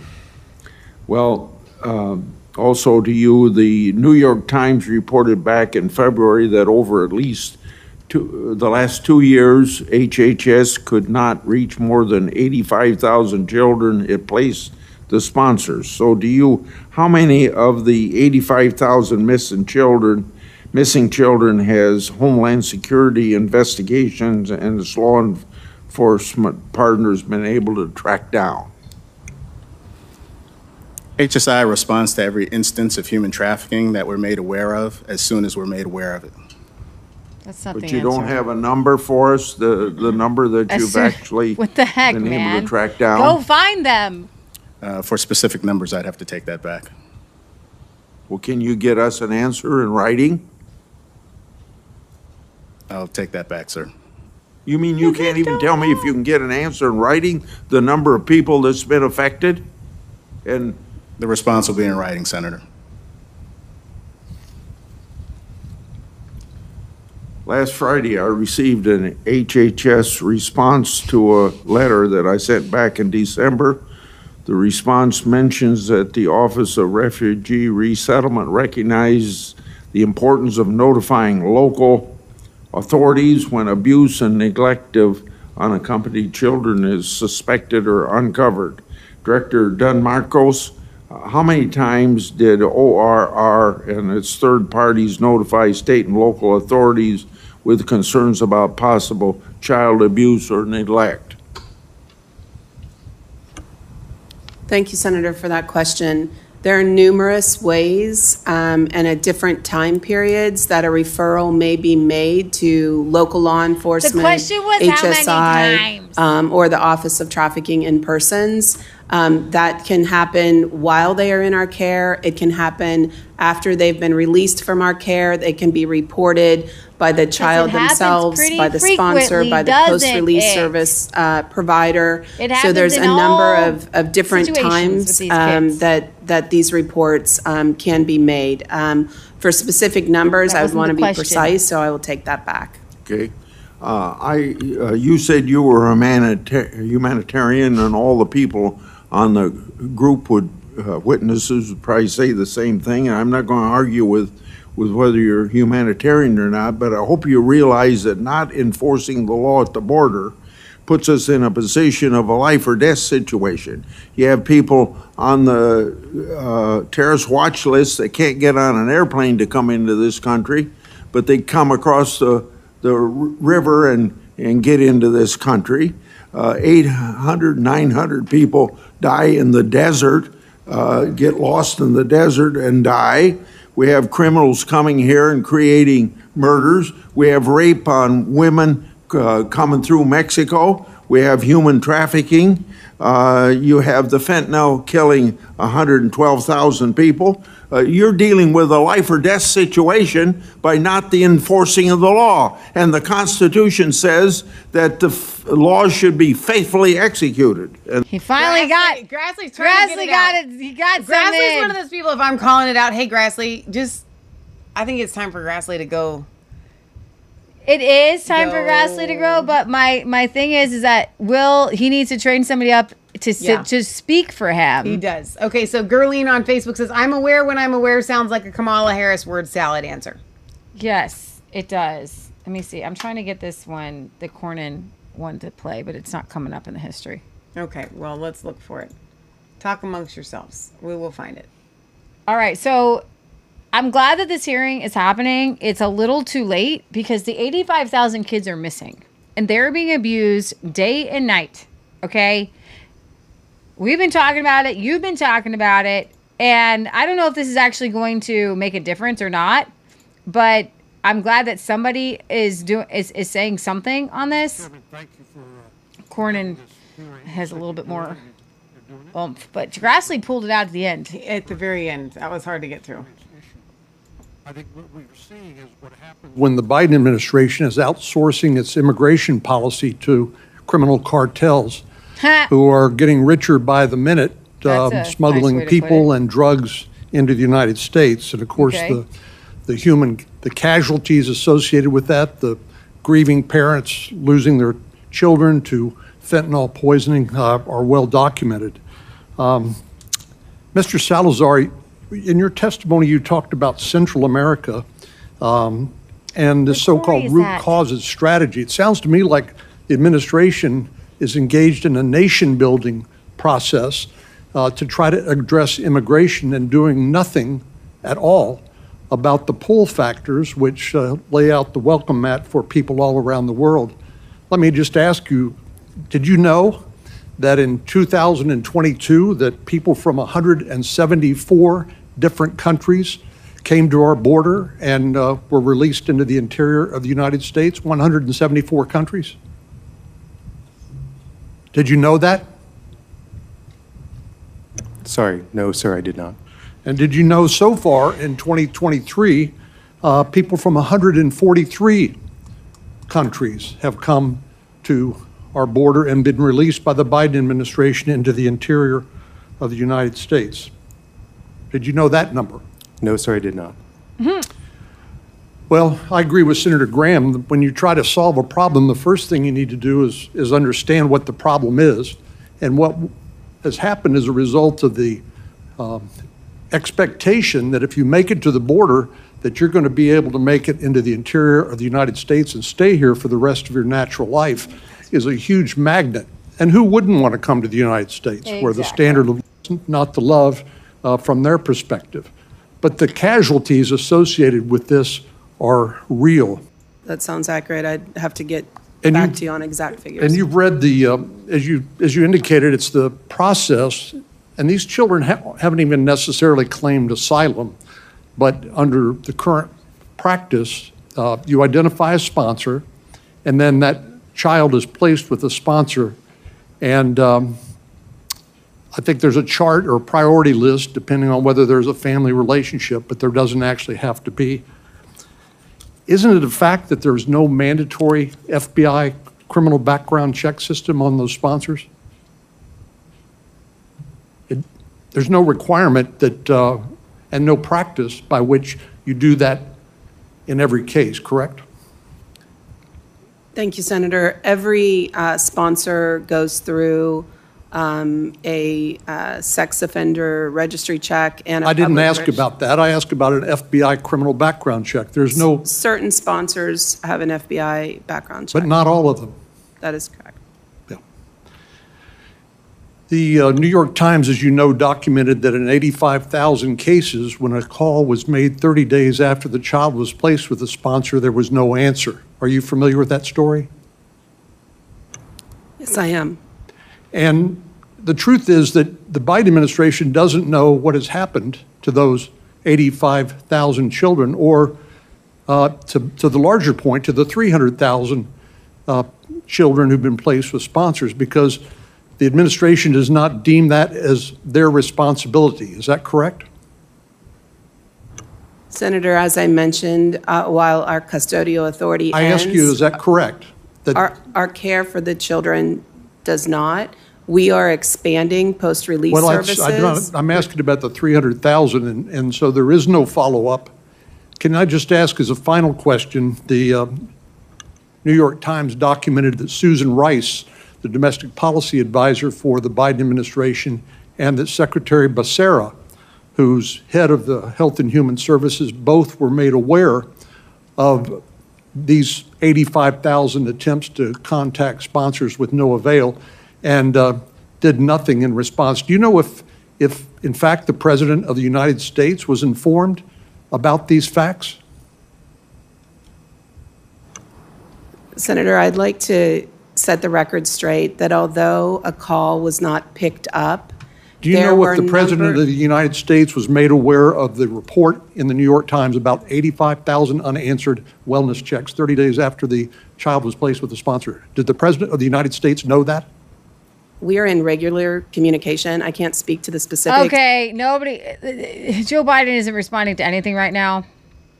My big thing is she keeps talking about expanding post-relief services. Well, guess what? If after 30 days you can't get a hold of the sponsor, your post-relief service expansion does you diddly squat. No, yeah, exactly. Because you've already released the child. I got one last video here. Do we have to? From Ted Kennedy. I'm getting real sleepy from these. Okay, well, he's funny and he laughs, so I wanted to end with the funny one. Okay. I can't believe you're getting sleepy with these. End with the funny one. Like, this is like legit, like 85,000 kids First are of all, missing. Grassley I was listening is to a that. sleepy kind of guy. I was listening to this. I'm listening to it. This is really serious. I'm sitting over here like crying. I'm because crying. I'm crying. Because it's like, and I'm upset that I can't get my internet to work with, here. With the deal here. When all else fails, press F5. That's a little tip I'm teaching you right now. It's not working. F5 is not working. That's a problem. If F5 isn't working, we're in trouble. Okay, well, I don't have to end with Kennedy. His was funny. His was funny. He always has some funny ones. I think this is I don't know what is going on. Scott thinks we're under attack. Speaking of Scott. Yeah. He is officially going live in 10 minutes. Okay, great. And he's really excited about it. Mm-hmm. Leah, I literally can't do anything with this page. It's refreshing. I guess we're not seeing Senator Kennedy again. Kennedy then. Kennedy? Senator Kennedy. We're not seeing him. Sorry, guys. All right. Well, that's the end of my show then. That can't be the end of the show. I was going to close it up. Look with at all Kennedy. the tabs left. I told you no. You can't leave me. There's guys. I would tell you something like 10, 20, 30, we didn't close 40 out tabs. a bunch of them. There's like 40 tabs left open that she's got here. Debbie says, Leah, I'm crying with you. It is very, very serious. I mean, you could try going out and going to your watch history and seeing if there's anything else. All right. I will leave you with this. I watch these videos, and I actually have a different take on this than most conservatives. Some Gen Zers are having emotional meltdowns on social media about the world of work and struggles of surviving in the era of Biden economics. America's youth appears to be done with President Biden, who could be their great-great-grandfather, as a recent New York Times poll conducted over the summer. And these kids are all upset because they don't have time to do anything, and they hate a 9-to-5. Oh, you're not screen sharing it? And I know where Leah's going with this, because, guys, it's not their fault. Right. They were brainwashed.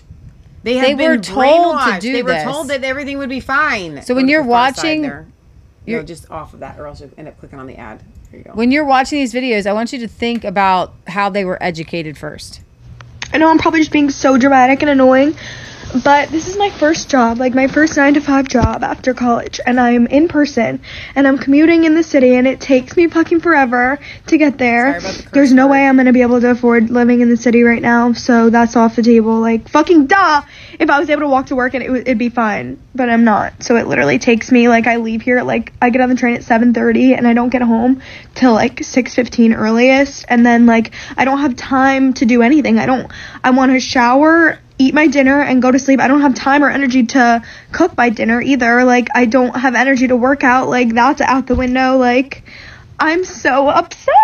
Oh my God. Nothing to do with my job at all, but just like the 9-to-5 schedule in general is crazy. Being in the office 9-to-5, like if it was remote, you get off at 5 and you're home and everything's fine. But like, I'm not home. It takes me long to get home, and like people that drive to the office, like you don't get off at 5. And I know it could be worse. I know I could be working longer, but like I literally get off, it's pitch black. Like I don't have energy. How do you have friends? Like how do you have time to like meet like a guy? I don't know. Like how do you have time for like dating? Like I don't have time for anything. So, young lady, it is not your fault that society has gotten here. However, and we can play more videos specifically to that young lady. I wish I could look her in the face and say, you don't need to live where you can't afford to live where you can work. Okay? She thinks that she's trapped. But she probably went to college to get a job, and then she went to go get the job, and that's where the job is at. And she can't live in the city. So I'm guessing she lives like in New York or something. Mm-hmm. Working a 9-to-5 is the biggest fucking scam out there. Sorry about the the curse biggest words, scam. guys. How the fuck you want to sit here and tell me that I work every day of my Okay, life, it's Generation every C, fucking and day, they're not Christian, but I they're still gonna don't be have Christian. enough to pay my bills? How? How? And before you say, oh, get a better job, bitch, I have had 4 jobs. 4 different, completely different type of jobs. All different pays. And how are you going to tell me none of those 4 jobs could pay my fucking bills? How? Working for people is fucking scamming, bro. A fucking scam. But then, you know what? There's drug dealers and scammers out here sitting on their ass living their best life. When I don't have time to go do anything fun. When I don't have the money to go do anything fun. I am so tired of fucking working for people, it's not even funny. Like, I swear to God, if somehow I win the lottery, get a scratch-off ticket, some shit, and get like 10 bands, honey, I am quitting my job and I am starting my own business because I am so tired of working for people. Like, dead ass. Like, people need to be more aware of how much a 9-to-5 is a scam. A literal scam. It is nothing but a scam. And I'm sorry about my lisp. My tongue ring is still healing. But it's a scam. I can't with it's these a young fucking... people, yeah. This is difficult.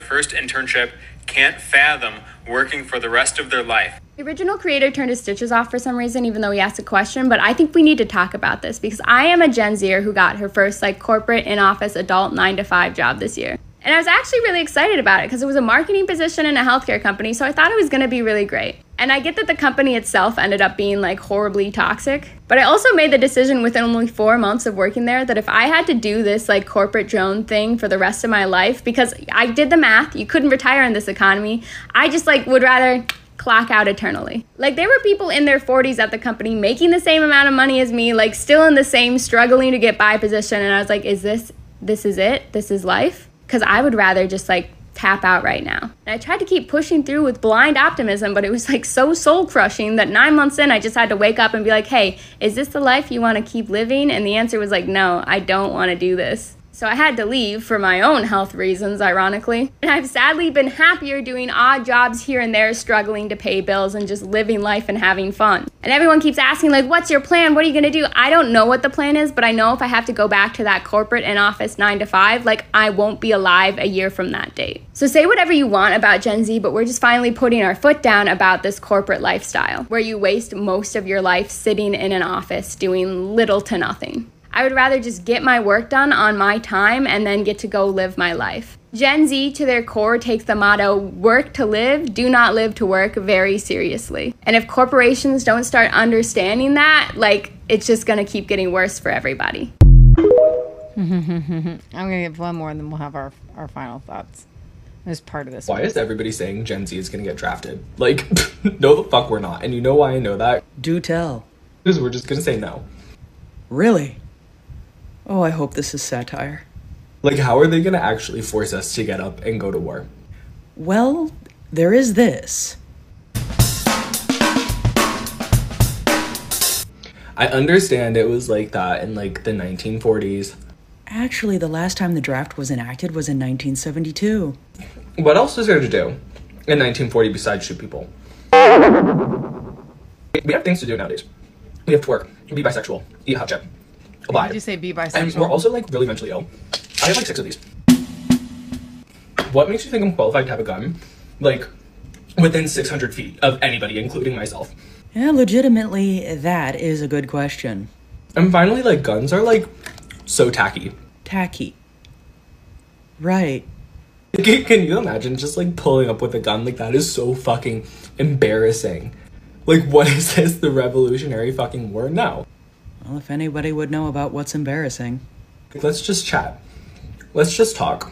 There's no need for all the like, no. No. It's not gonna happen, don't worry.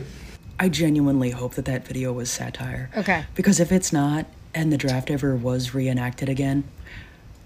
Okay, so here's the thing. We know a lot. So the millennial generation, a lot of them already left corporate America and they're starting to farm, or they're trying to leave corporate America. They already know that their souls are being sucked. They're trying to farm. They're trying to grow their own food. They're trying to get out of the system. But let me explain something to you. These kids are saying, I'm in a system, help me out here. But at the same time, they see the people on TV. They see that there are people around them making a ton of money, and they want to be part of that system. They just don't want the steps. Here's the problem. In order to be part of the sorority or the fraternity, you have to be hazed.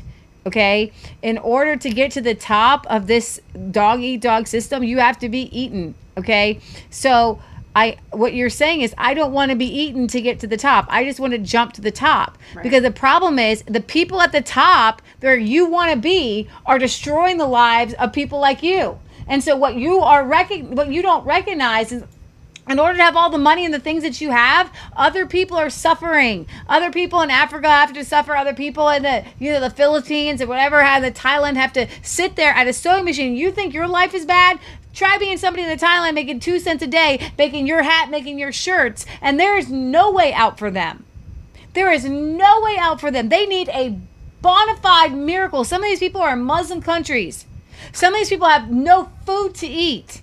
And it's because of us. And so your anger is not at corporate America for making your life not a little bit better and a little bit easier. It's at the Federal Reserve System that is destroying the lives of billions of people around the world. And a few people at the top get on TV, get on the internet and say, whoa, whoa, whoa, if you start your own business or if you climb up the corporate ladder, then you can be like me. Yeah, guess what? Those people, those Mark Cubans, that billionaire, that guy that we just watched, the George Soroses, they are destroying and eating people on the way up. There is not a millionaire, not even Donald Trump, that didn't eat his way to the top, that didn't destroy people's lives and step on people to get there. Donald Trump, even Donald stinking Trump, Vivek Ramaswamy, they don't care. They don't mind that you've got people doing sweatshop work, that you got people who are just into corporate America. Your job is not to work for somebody else. Let me tell you something. The Deuteronomy 8, Deuteronomy 28, the blessings coming in, the blessings coming out. Your blessings come from God, not from a boss, not from a corporate America, but the world puts you into a system called a public school system, and you were taught according to the Prussian model, and the Prussian model of education was, hey, our soldiers are leaving the battlefield and they're not laying their lives down for our stupid wars, so we need to start brainwashing these kids from the time they're 3, 4, 5 years old. And what we're going to do, and we're going to have compulsory public education, and we're going to have a separate school for the elites. The elites go to the Jesuit schools. That's your people, Corsic, Kavanaugh. They're on the Supreme Court. How did 2 Supreme Court justices get on the same, go to the same high school? The Jesuit high school. Who else is the Jesuit? Mike Pence. I'm telling you what, the corporate people, just like in Prussia, they pull their kids aside. They're like, you're going to be the dog that eats the dog. The rest of the people, Henry Ford, you heard that whoever that guy was, is the secretary or something, we need to run these kids in like Henry Ford, like on the assembly line. Who was on the assembly line? People, men who were leaving their families, who are going to pull their eyeballs out, putting the same nut on a car every single stinking day. Henry Ford was a wicked man who believed in eugenics, who was friends with Hitler. Rockefeller, Carnegie, Ford, the men who built America, the steel mongols, the bankers, they will foreclose on your booty and your grandma and kick her to the curb and then have Henry Ford run over her with his car. Oh my, Leah. And then he'll have Carnegie Steel put a grave over her and be like, you know what, grandma, you're in my way. Boom, steel building right on top of your corpse.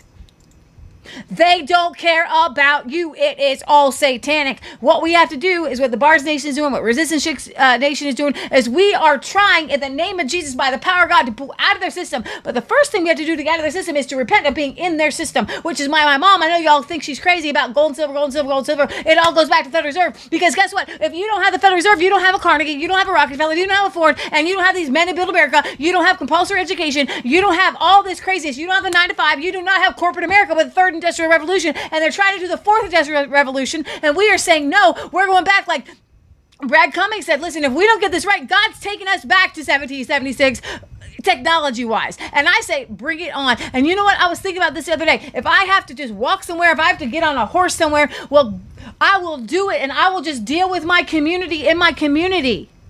I love being able to talk to y'all. But I don't need to do it. I'm not going to do it for the rest of my life, because corporate America and you are in here because right now the warfare is here. Yeah, that's good. So why am I here? Because this is the battlefield, baby. And I'm trying to give you spiritual weapons to enter into the battlefield to take these people down. So Generation Z, are you ready to come on over? Let's go. York Water says, people come on and listen to her. James says, speak the truth, Leah. Come on over, baby. Come on over, Generation Z. Your corporate Minkle masters. says, as a Gen X, I understand Gen Z. I too felt the system was wrong, and I stayed at home with my kids while other women did the modern daycare thing. And also, the Hubs and I got married in 1984. Instead of living together, we were 19. When I look at these young people, and yes, Sherry points out that the young girl that was looking for a job, dressed like she was, ready for Halloween, guys, it's not their fault.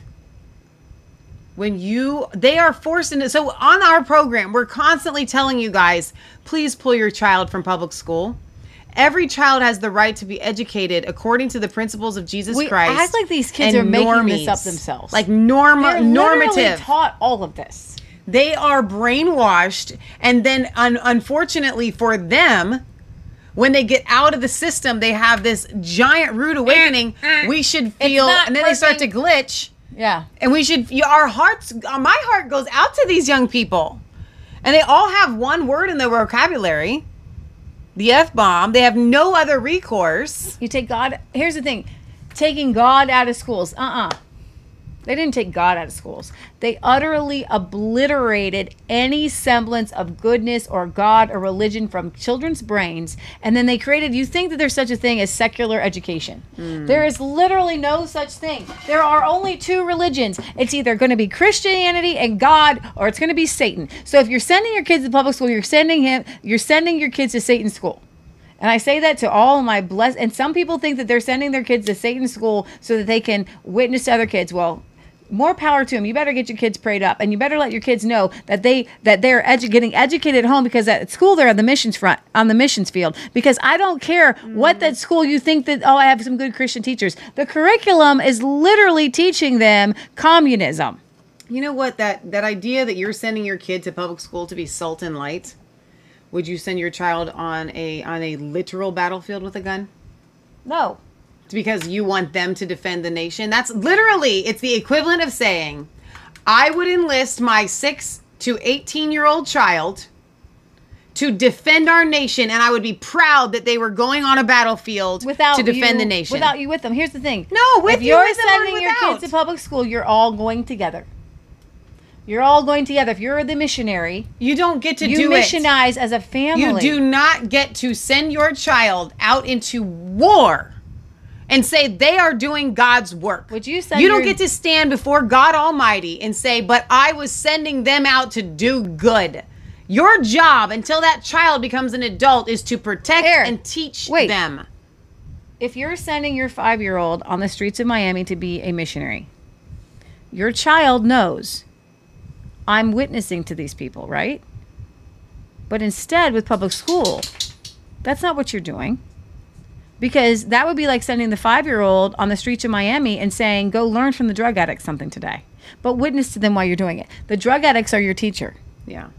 Because the they're pimp taught on the pimp on the corner, go obey. listen to them, listen, and you know what? You're gonna have a pimp essay the next day. Listen to what the pimp says. Listen to what the drug dealer says. They're your teachers. Now, while you're there, go ahead and witness a little bit. You can't talk too much about Jesus.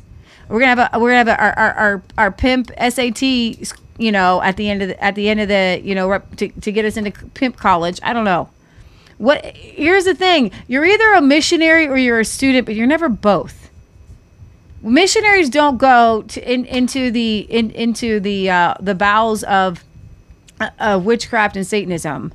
But I'm here to be your student. I'm here to learn your witchcraft from you. Right. Okay, so as people are dropping off because they're convicted. Uh-oh. I want to remind you. I got a dog that needs to go up. Of this coming Tuesday. Guys, I am ridiculously excited about this. If you live anywhere within these 3 locations, please try to drive there. Try to take Wednesday off of work. Drive there if you can get off work early on Tuesday and head, if you have to drive a distance, and head to either Ohio, Oregon, or California. In Ohio, we're going to be just outside of Dayton. In Oregon, we are going to be just outside of Portland. And in California, we're going to be at Yuba City. Now, why do I say we? This is a group effort between Resistance Nation, Bard's Nation, and Glad Tidings Church So right here in Dayton, Ohio, we are partnering with Harvest Revival Center and Pastor Neil Peterson. He is an amazing, righteous man of God, full of the Holy Ghost. He is opening up his church and partnering with Resistance Nation and Bards Nation on an event that is going to pull down the powers of wickedness. Now, here in Ohio, we have to get the word out against issue 1, but it's so much bigger than that. So much bigger than that. If you need deliverance, if you need healing, if you need prayer, if you need the fire of the Holy Ghost, if you've been wanting to get baptized in the Holy Ghost, come to one of these events. Please come. So many of you guys, since the Isaiah 61 conference and since Bards Fest, you've been sending us all of these emails and these messages. God can do anything. Paul used to send cloths that he would pray on and then lay hands on people, okay? We can do deliverance with you on the phone. We can pray with you on the phone. But as a minister, I'm just going to be straight up honest with you. It's so much easier if you're there in person. Okay, it's so much easier. So please, if you can, pray about it. Pray about coming. So this is going to be Tuesday, starting at 6:30. It's going to live stream. We're going to go all night here in Ohio. And what I mean by that is, as long as people are coming for prayer, we will be there. Lee and I will be staying the night at the church. And so we will be there for you guys. All right. Halloween night, we're taking back this night of darkness, and we are turning it into a night of freedom. 3 rallies, 3 locations, 1 night of freedom, coast to coast with the Holy Ghost. We're going to be praying against issue 1, which is the most radical bill on the ballot across the nation. They want to be able to murder babies. They want children to be able to sign their own consent form for gender reassignment, aka cutting off their genitals, hormone blockers, to sign their own consent form for an abortion at any age, meaning the soccer coach could rape a little girl and drive her to the abortion clinic and have 0 ramifications whatsoever. They want to legalize pedophilia. They want to legalize child prostitution. Guys, this whole thing is, and they're starting with Ohio. They have been dumping billions or millions. I don't know if it's quite reached the B, but I'm pretty sure it has. They have been dumping so much money from all over America because they know that if they can topple Ohio, they will come after every single state. That is their plan. So we need everybody in the nation. Barack Obama has tweeted out telling people in Ohio to vote yes on issue 1. Hillary Clinton has tweeted out telling people in Ohio to vote yes on issue 1. This is a national issue, and we're going to have everybody across the country praying over this, okay? Then if you live in Oregon, you're going to join Scott Kesterson, Brian and Alicia Derrico, CJ and Rick Moyer. Both of those couples are from Glad Tidings. The Cantrell family, who Scott Kesterson called up right away immediately to make sure that they went to his event and not ours. Little stinker. So he's got the Cantrell family. They are going to be praying for you guys. They're going to be going all night long. And they will conclude with a victory sunrise service and a breakfast. Then Yuba City, California, the Isaiah 61 conference, where all that deliverance was happening. If you listen to Pastor Dave and Cheryl, Brian, Jess Parker, phenomenal event. If you haven't watched it, you need to go back and watch it. It's on Resistance Chicks Rumble channel all the days. They were streaming all day long. You want to know about deliverance? You want to know about inner healing, casting out the devil? That's where you want to go. They are going to be having a bonfire so you can burn things literally and be set free. Their event is already planned out. A 7 p.m. prayer and teaching on witchcraft and curses. 8:30 p.m. a holy holocaust. 9 p.m. late night prayer and against the unfruitful works of darkness, and they will be open until 3 a.m. All of this information can be found on resistancechicks.com. You click on the banner at the top of the website, and it will take you to this page, okay? So I want you guys to check that out. The live stream will take place on bardsfest.com. Resistance Chicks will be live streaming to our Rumble channel. Scott Kesterson will be streaming their event to his Rumble channel. Glad Tidings will be streaming to gladtidings.com/media. Again, all this information is there, but it will all be live streamed, and the embeds will be on bardsfest.com, so we can thank Hannah for that. Then the next day, November 1st, is the launch of Bards Nation. We'll be doing our regular Revelation Red Pill. That will go from 7 to 9 p.m. with Brad Cummings. You do not want to miss that. That's going to be phenomenal. Then at 9 p.m., we will be launching Bards Nation with Scott Kesterson, and that will be streaming probably on Resistance Chicks Rumble in addition to Scott's Rumble and YouTube channel, and probably Podbean as well. So guys, last but not least, before we leave, I ITM trading. If you, and I know I say this every week, but it's really, really important with what we've got coming down the line. You got this war in Israel that's blowing up. I truly believe, we went and saw Police State, and God gave me a word. You can go back and watch our movie review on that. The plan that the enemy has right now is huge. God's plan is bigger. God's going to foil the enemy's plan, and we must be ready and we must be equipped. But if you want to save what you've got, it's got to be in gold and silver, or land, or a grain mill, or something. And if you call ITM Trading, it's a free strategy call. A lot of our viewers, you guys, every single viewer that has called them that then came and told us about it. We haven't had anybody come back and say I didn't have a good experience. If you had a bad experience, let me know. I want to know about it. But everybody has said, oh my gosh, it's phenomenal. Sometimes they're having 4 or 5 free phone calls with them, with the wealth shield, food, shelter, barter ability, water. They will help you. They will, if you have a 401k or any kind of retirement or savings or whatever, if you have over $2,000 or $3,000 and you want to move it into constitutional money, real money, God's money, give them a call. Custom number for Resistance Chicks is 1-866-950-7776, 1-866-950-7776. Do it yesterday. I'm serious. If you want more information, go to learn.itmtrading.com/chicks. All of that is in the description of all of our videos. I'm telling you, yesterday is the day to get out. Now, keep staying tuned to Resistance Chicks. And I also want to encourage you guys in the Facebook group and on Rumble, get to know one another. One of the things that I absolutely love about Bard's Nation is because Scott goes live 3 times a day, they see each other all the time and they've gotten to know one another. So community is going to be really, really vital going forward. So that's why I want you guys to be tuning in, even though it's not a Resistance Nation launch, it is, because Resistance Nation is joining with Bard's Nation so that we can get you guys all over there together. Even if you're not watching the same programs, you are the same exact people. You're the same like-minded people so that we can have community.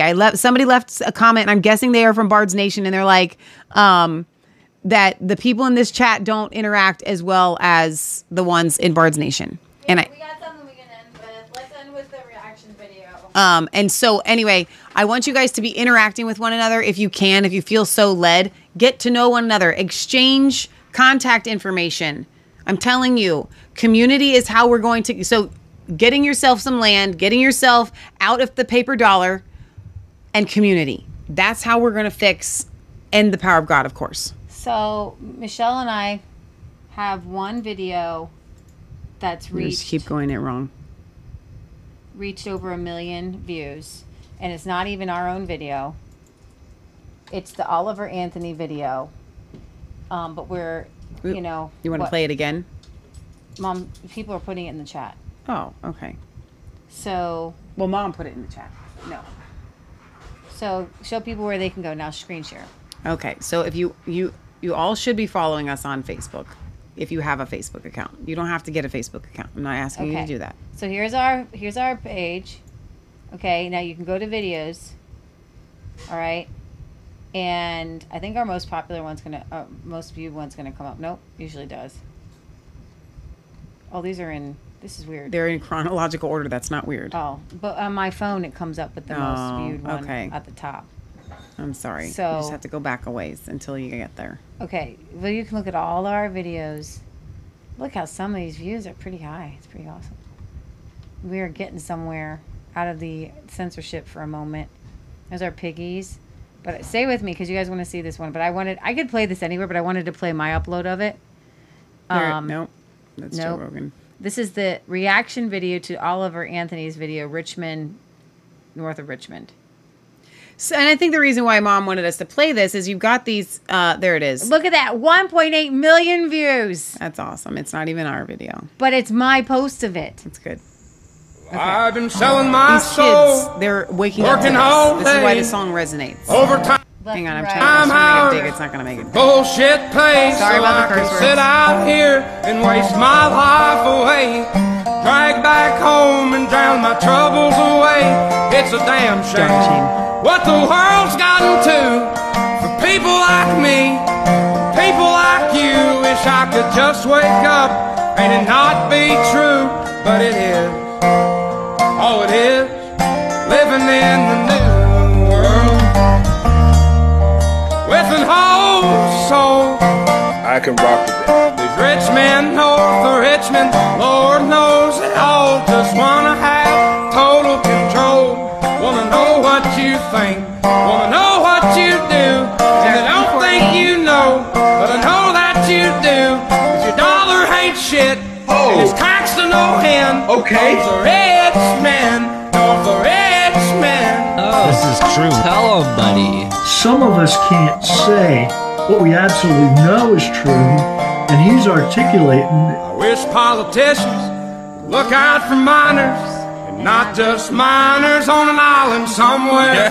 Lord, we got folks in the street, ain't got nothing to eat, and the obese milking welfare.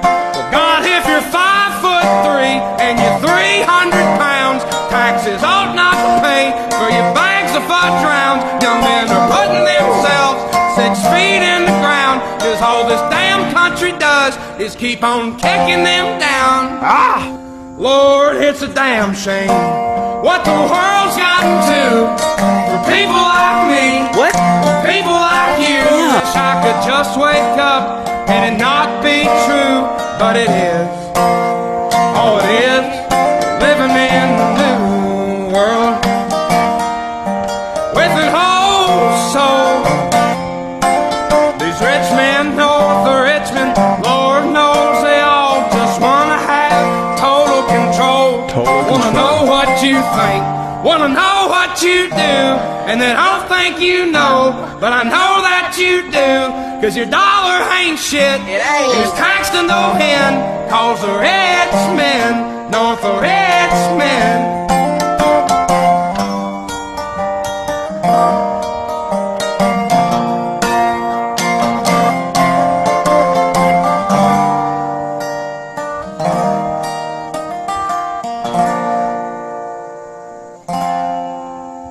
I've been selling my soul, working all day, overtime hours for bullshit pay. Damn.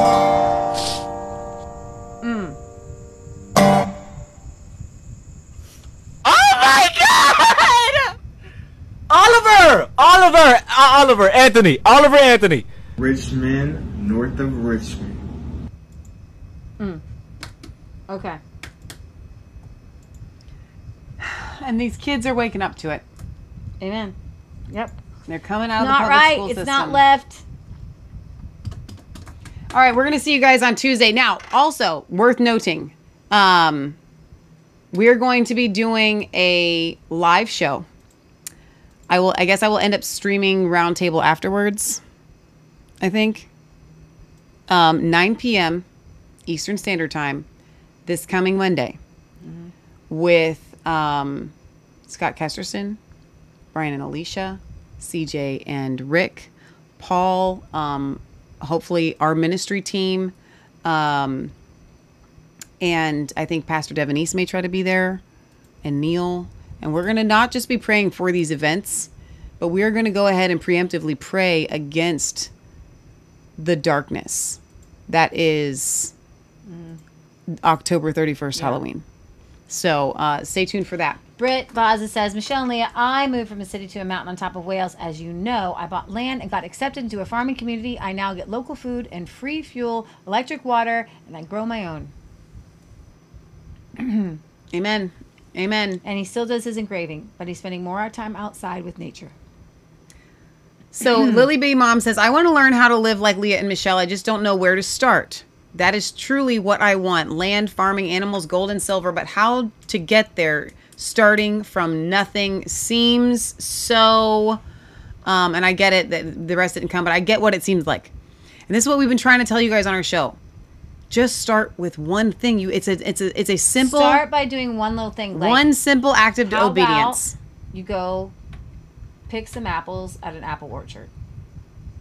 And then. And can them. You make some applesauce and can them up. And then when you pull that applesauce off of the shelf, Be like, I did this. God, it's one step at a time. It's a seed that you plant. You tell you this is your way of saying, God, I will start small. Guys, we did not start big. Mm-mm. We moved into a home that was not even our own to take care of our grandmother, and we had some land, but we had done nothing around you. Right? And we just went outside and we just started taking down some brush. See if we started doing things. If you don't have land, see if your neighbor will let you plant a garden. Yes. Maybe there's an elderly neighbor that used to do a garden and they don't have the physical ability to do it anymore. Like start with, and then God can open the door and then God can bless that. You got to start with something small. Don't think to yourself, guys, Leah and I do not have the land that we desire. No. I want to have. I look at other people, what they're doing, and like, I want to do that. I want to have big acreage. I want to have a milk cow. I want to have kids and a church, like literally a barn church and like all the things. I'm doing. Leah and I are doing what we can with what we have, but it is not the huge big desire. And I'm gonna be honest, I love y'all, and I will do this show until the day I die if that's what God calls me to do. But I would rather be living that life. So none of us, I dare say, are living the life that we know God truly, truly wants for us because we're in the middle of a battle. You should be doing YouTube to teach other people how to do it. Sherry has an excellent answer. She says, Lily, just start by doing one thing at a time. It can be overwhelming to think about all we need to do, but many people farming, buying gold and silver, prepping, etc. have built up things over years, but baby steps will get you there. You can do sprouts too. That's a good. Thank you, Sherry. Just some sprouts, maybe ferment some food, grab some, make some kombucha. Yeah. Right? Do some stuff that you can, some produce. Grab some, get some cabbage. Slice it up, add some carrots, put some salt on it, make a little kimchi. We've done videos on this. Okay. You can just start with something very small. Don't try to bite it all off. All right. Crazy dog. Okay, we're going to sign off. We'll see you Sunday for our World News program at 1:30 p.m. Eastern Standard Time. We love you. God loves you. God bless. Remember, it's not just a conspiracy theory if it's actually the truth. Stay tuned, guys, because we've always got more coming your way. Leah, thank you for a phenomenal show. Excellent job. Thank you, Michelle. Leah, you're so great. Thank you for looking so beautiful all the time. Leah. Thank you for your great hair. Wow. Anyway, People come they for your hair. They do not come for the hair. Guys, here's the deal. We are constantly in prayer for you. Each and every single one of you. I want to thank everybody that's tuning in. You really do feel like family. I wish there was more family type chat in the actual. I mean, the chat's been alive, and I love everybody in the chat. Thanks to all the mods and everybody that's there leaving comments. You guys are fantastic. Make more friends. I think that this is a good idea to have a connection. Barry says, I also now get local eggs, milk, local honey, meat, and other stuff. My food miles are now food meters. I see all the animals I eat growing on grass-fed fields out of my window. Barry, that is absolutely beautiful. All right, you guys, we'll see you next time right here from resistancechicks.com.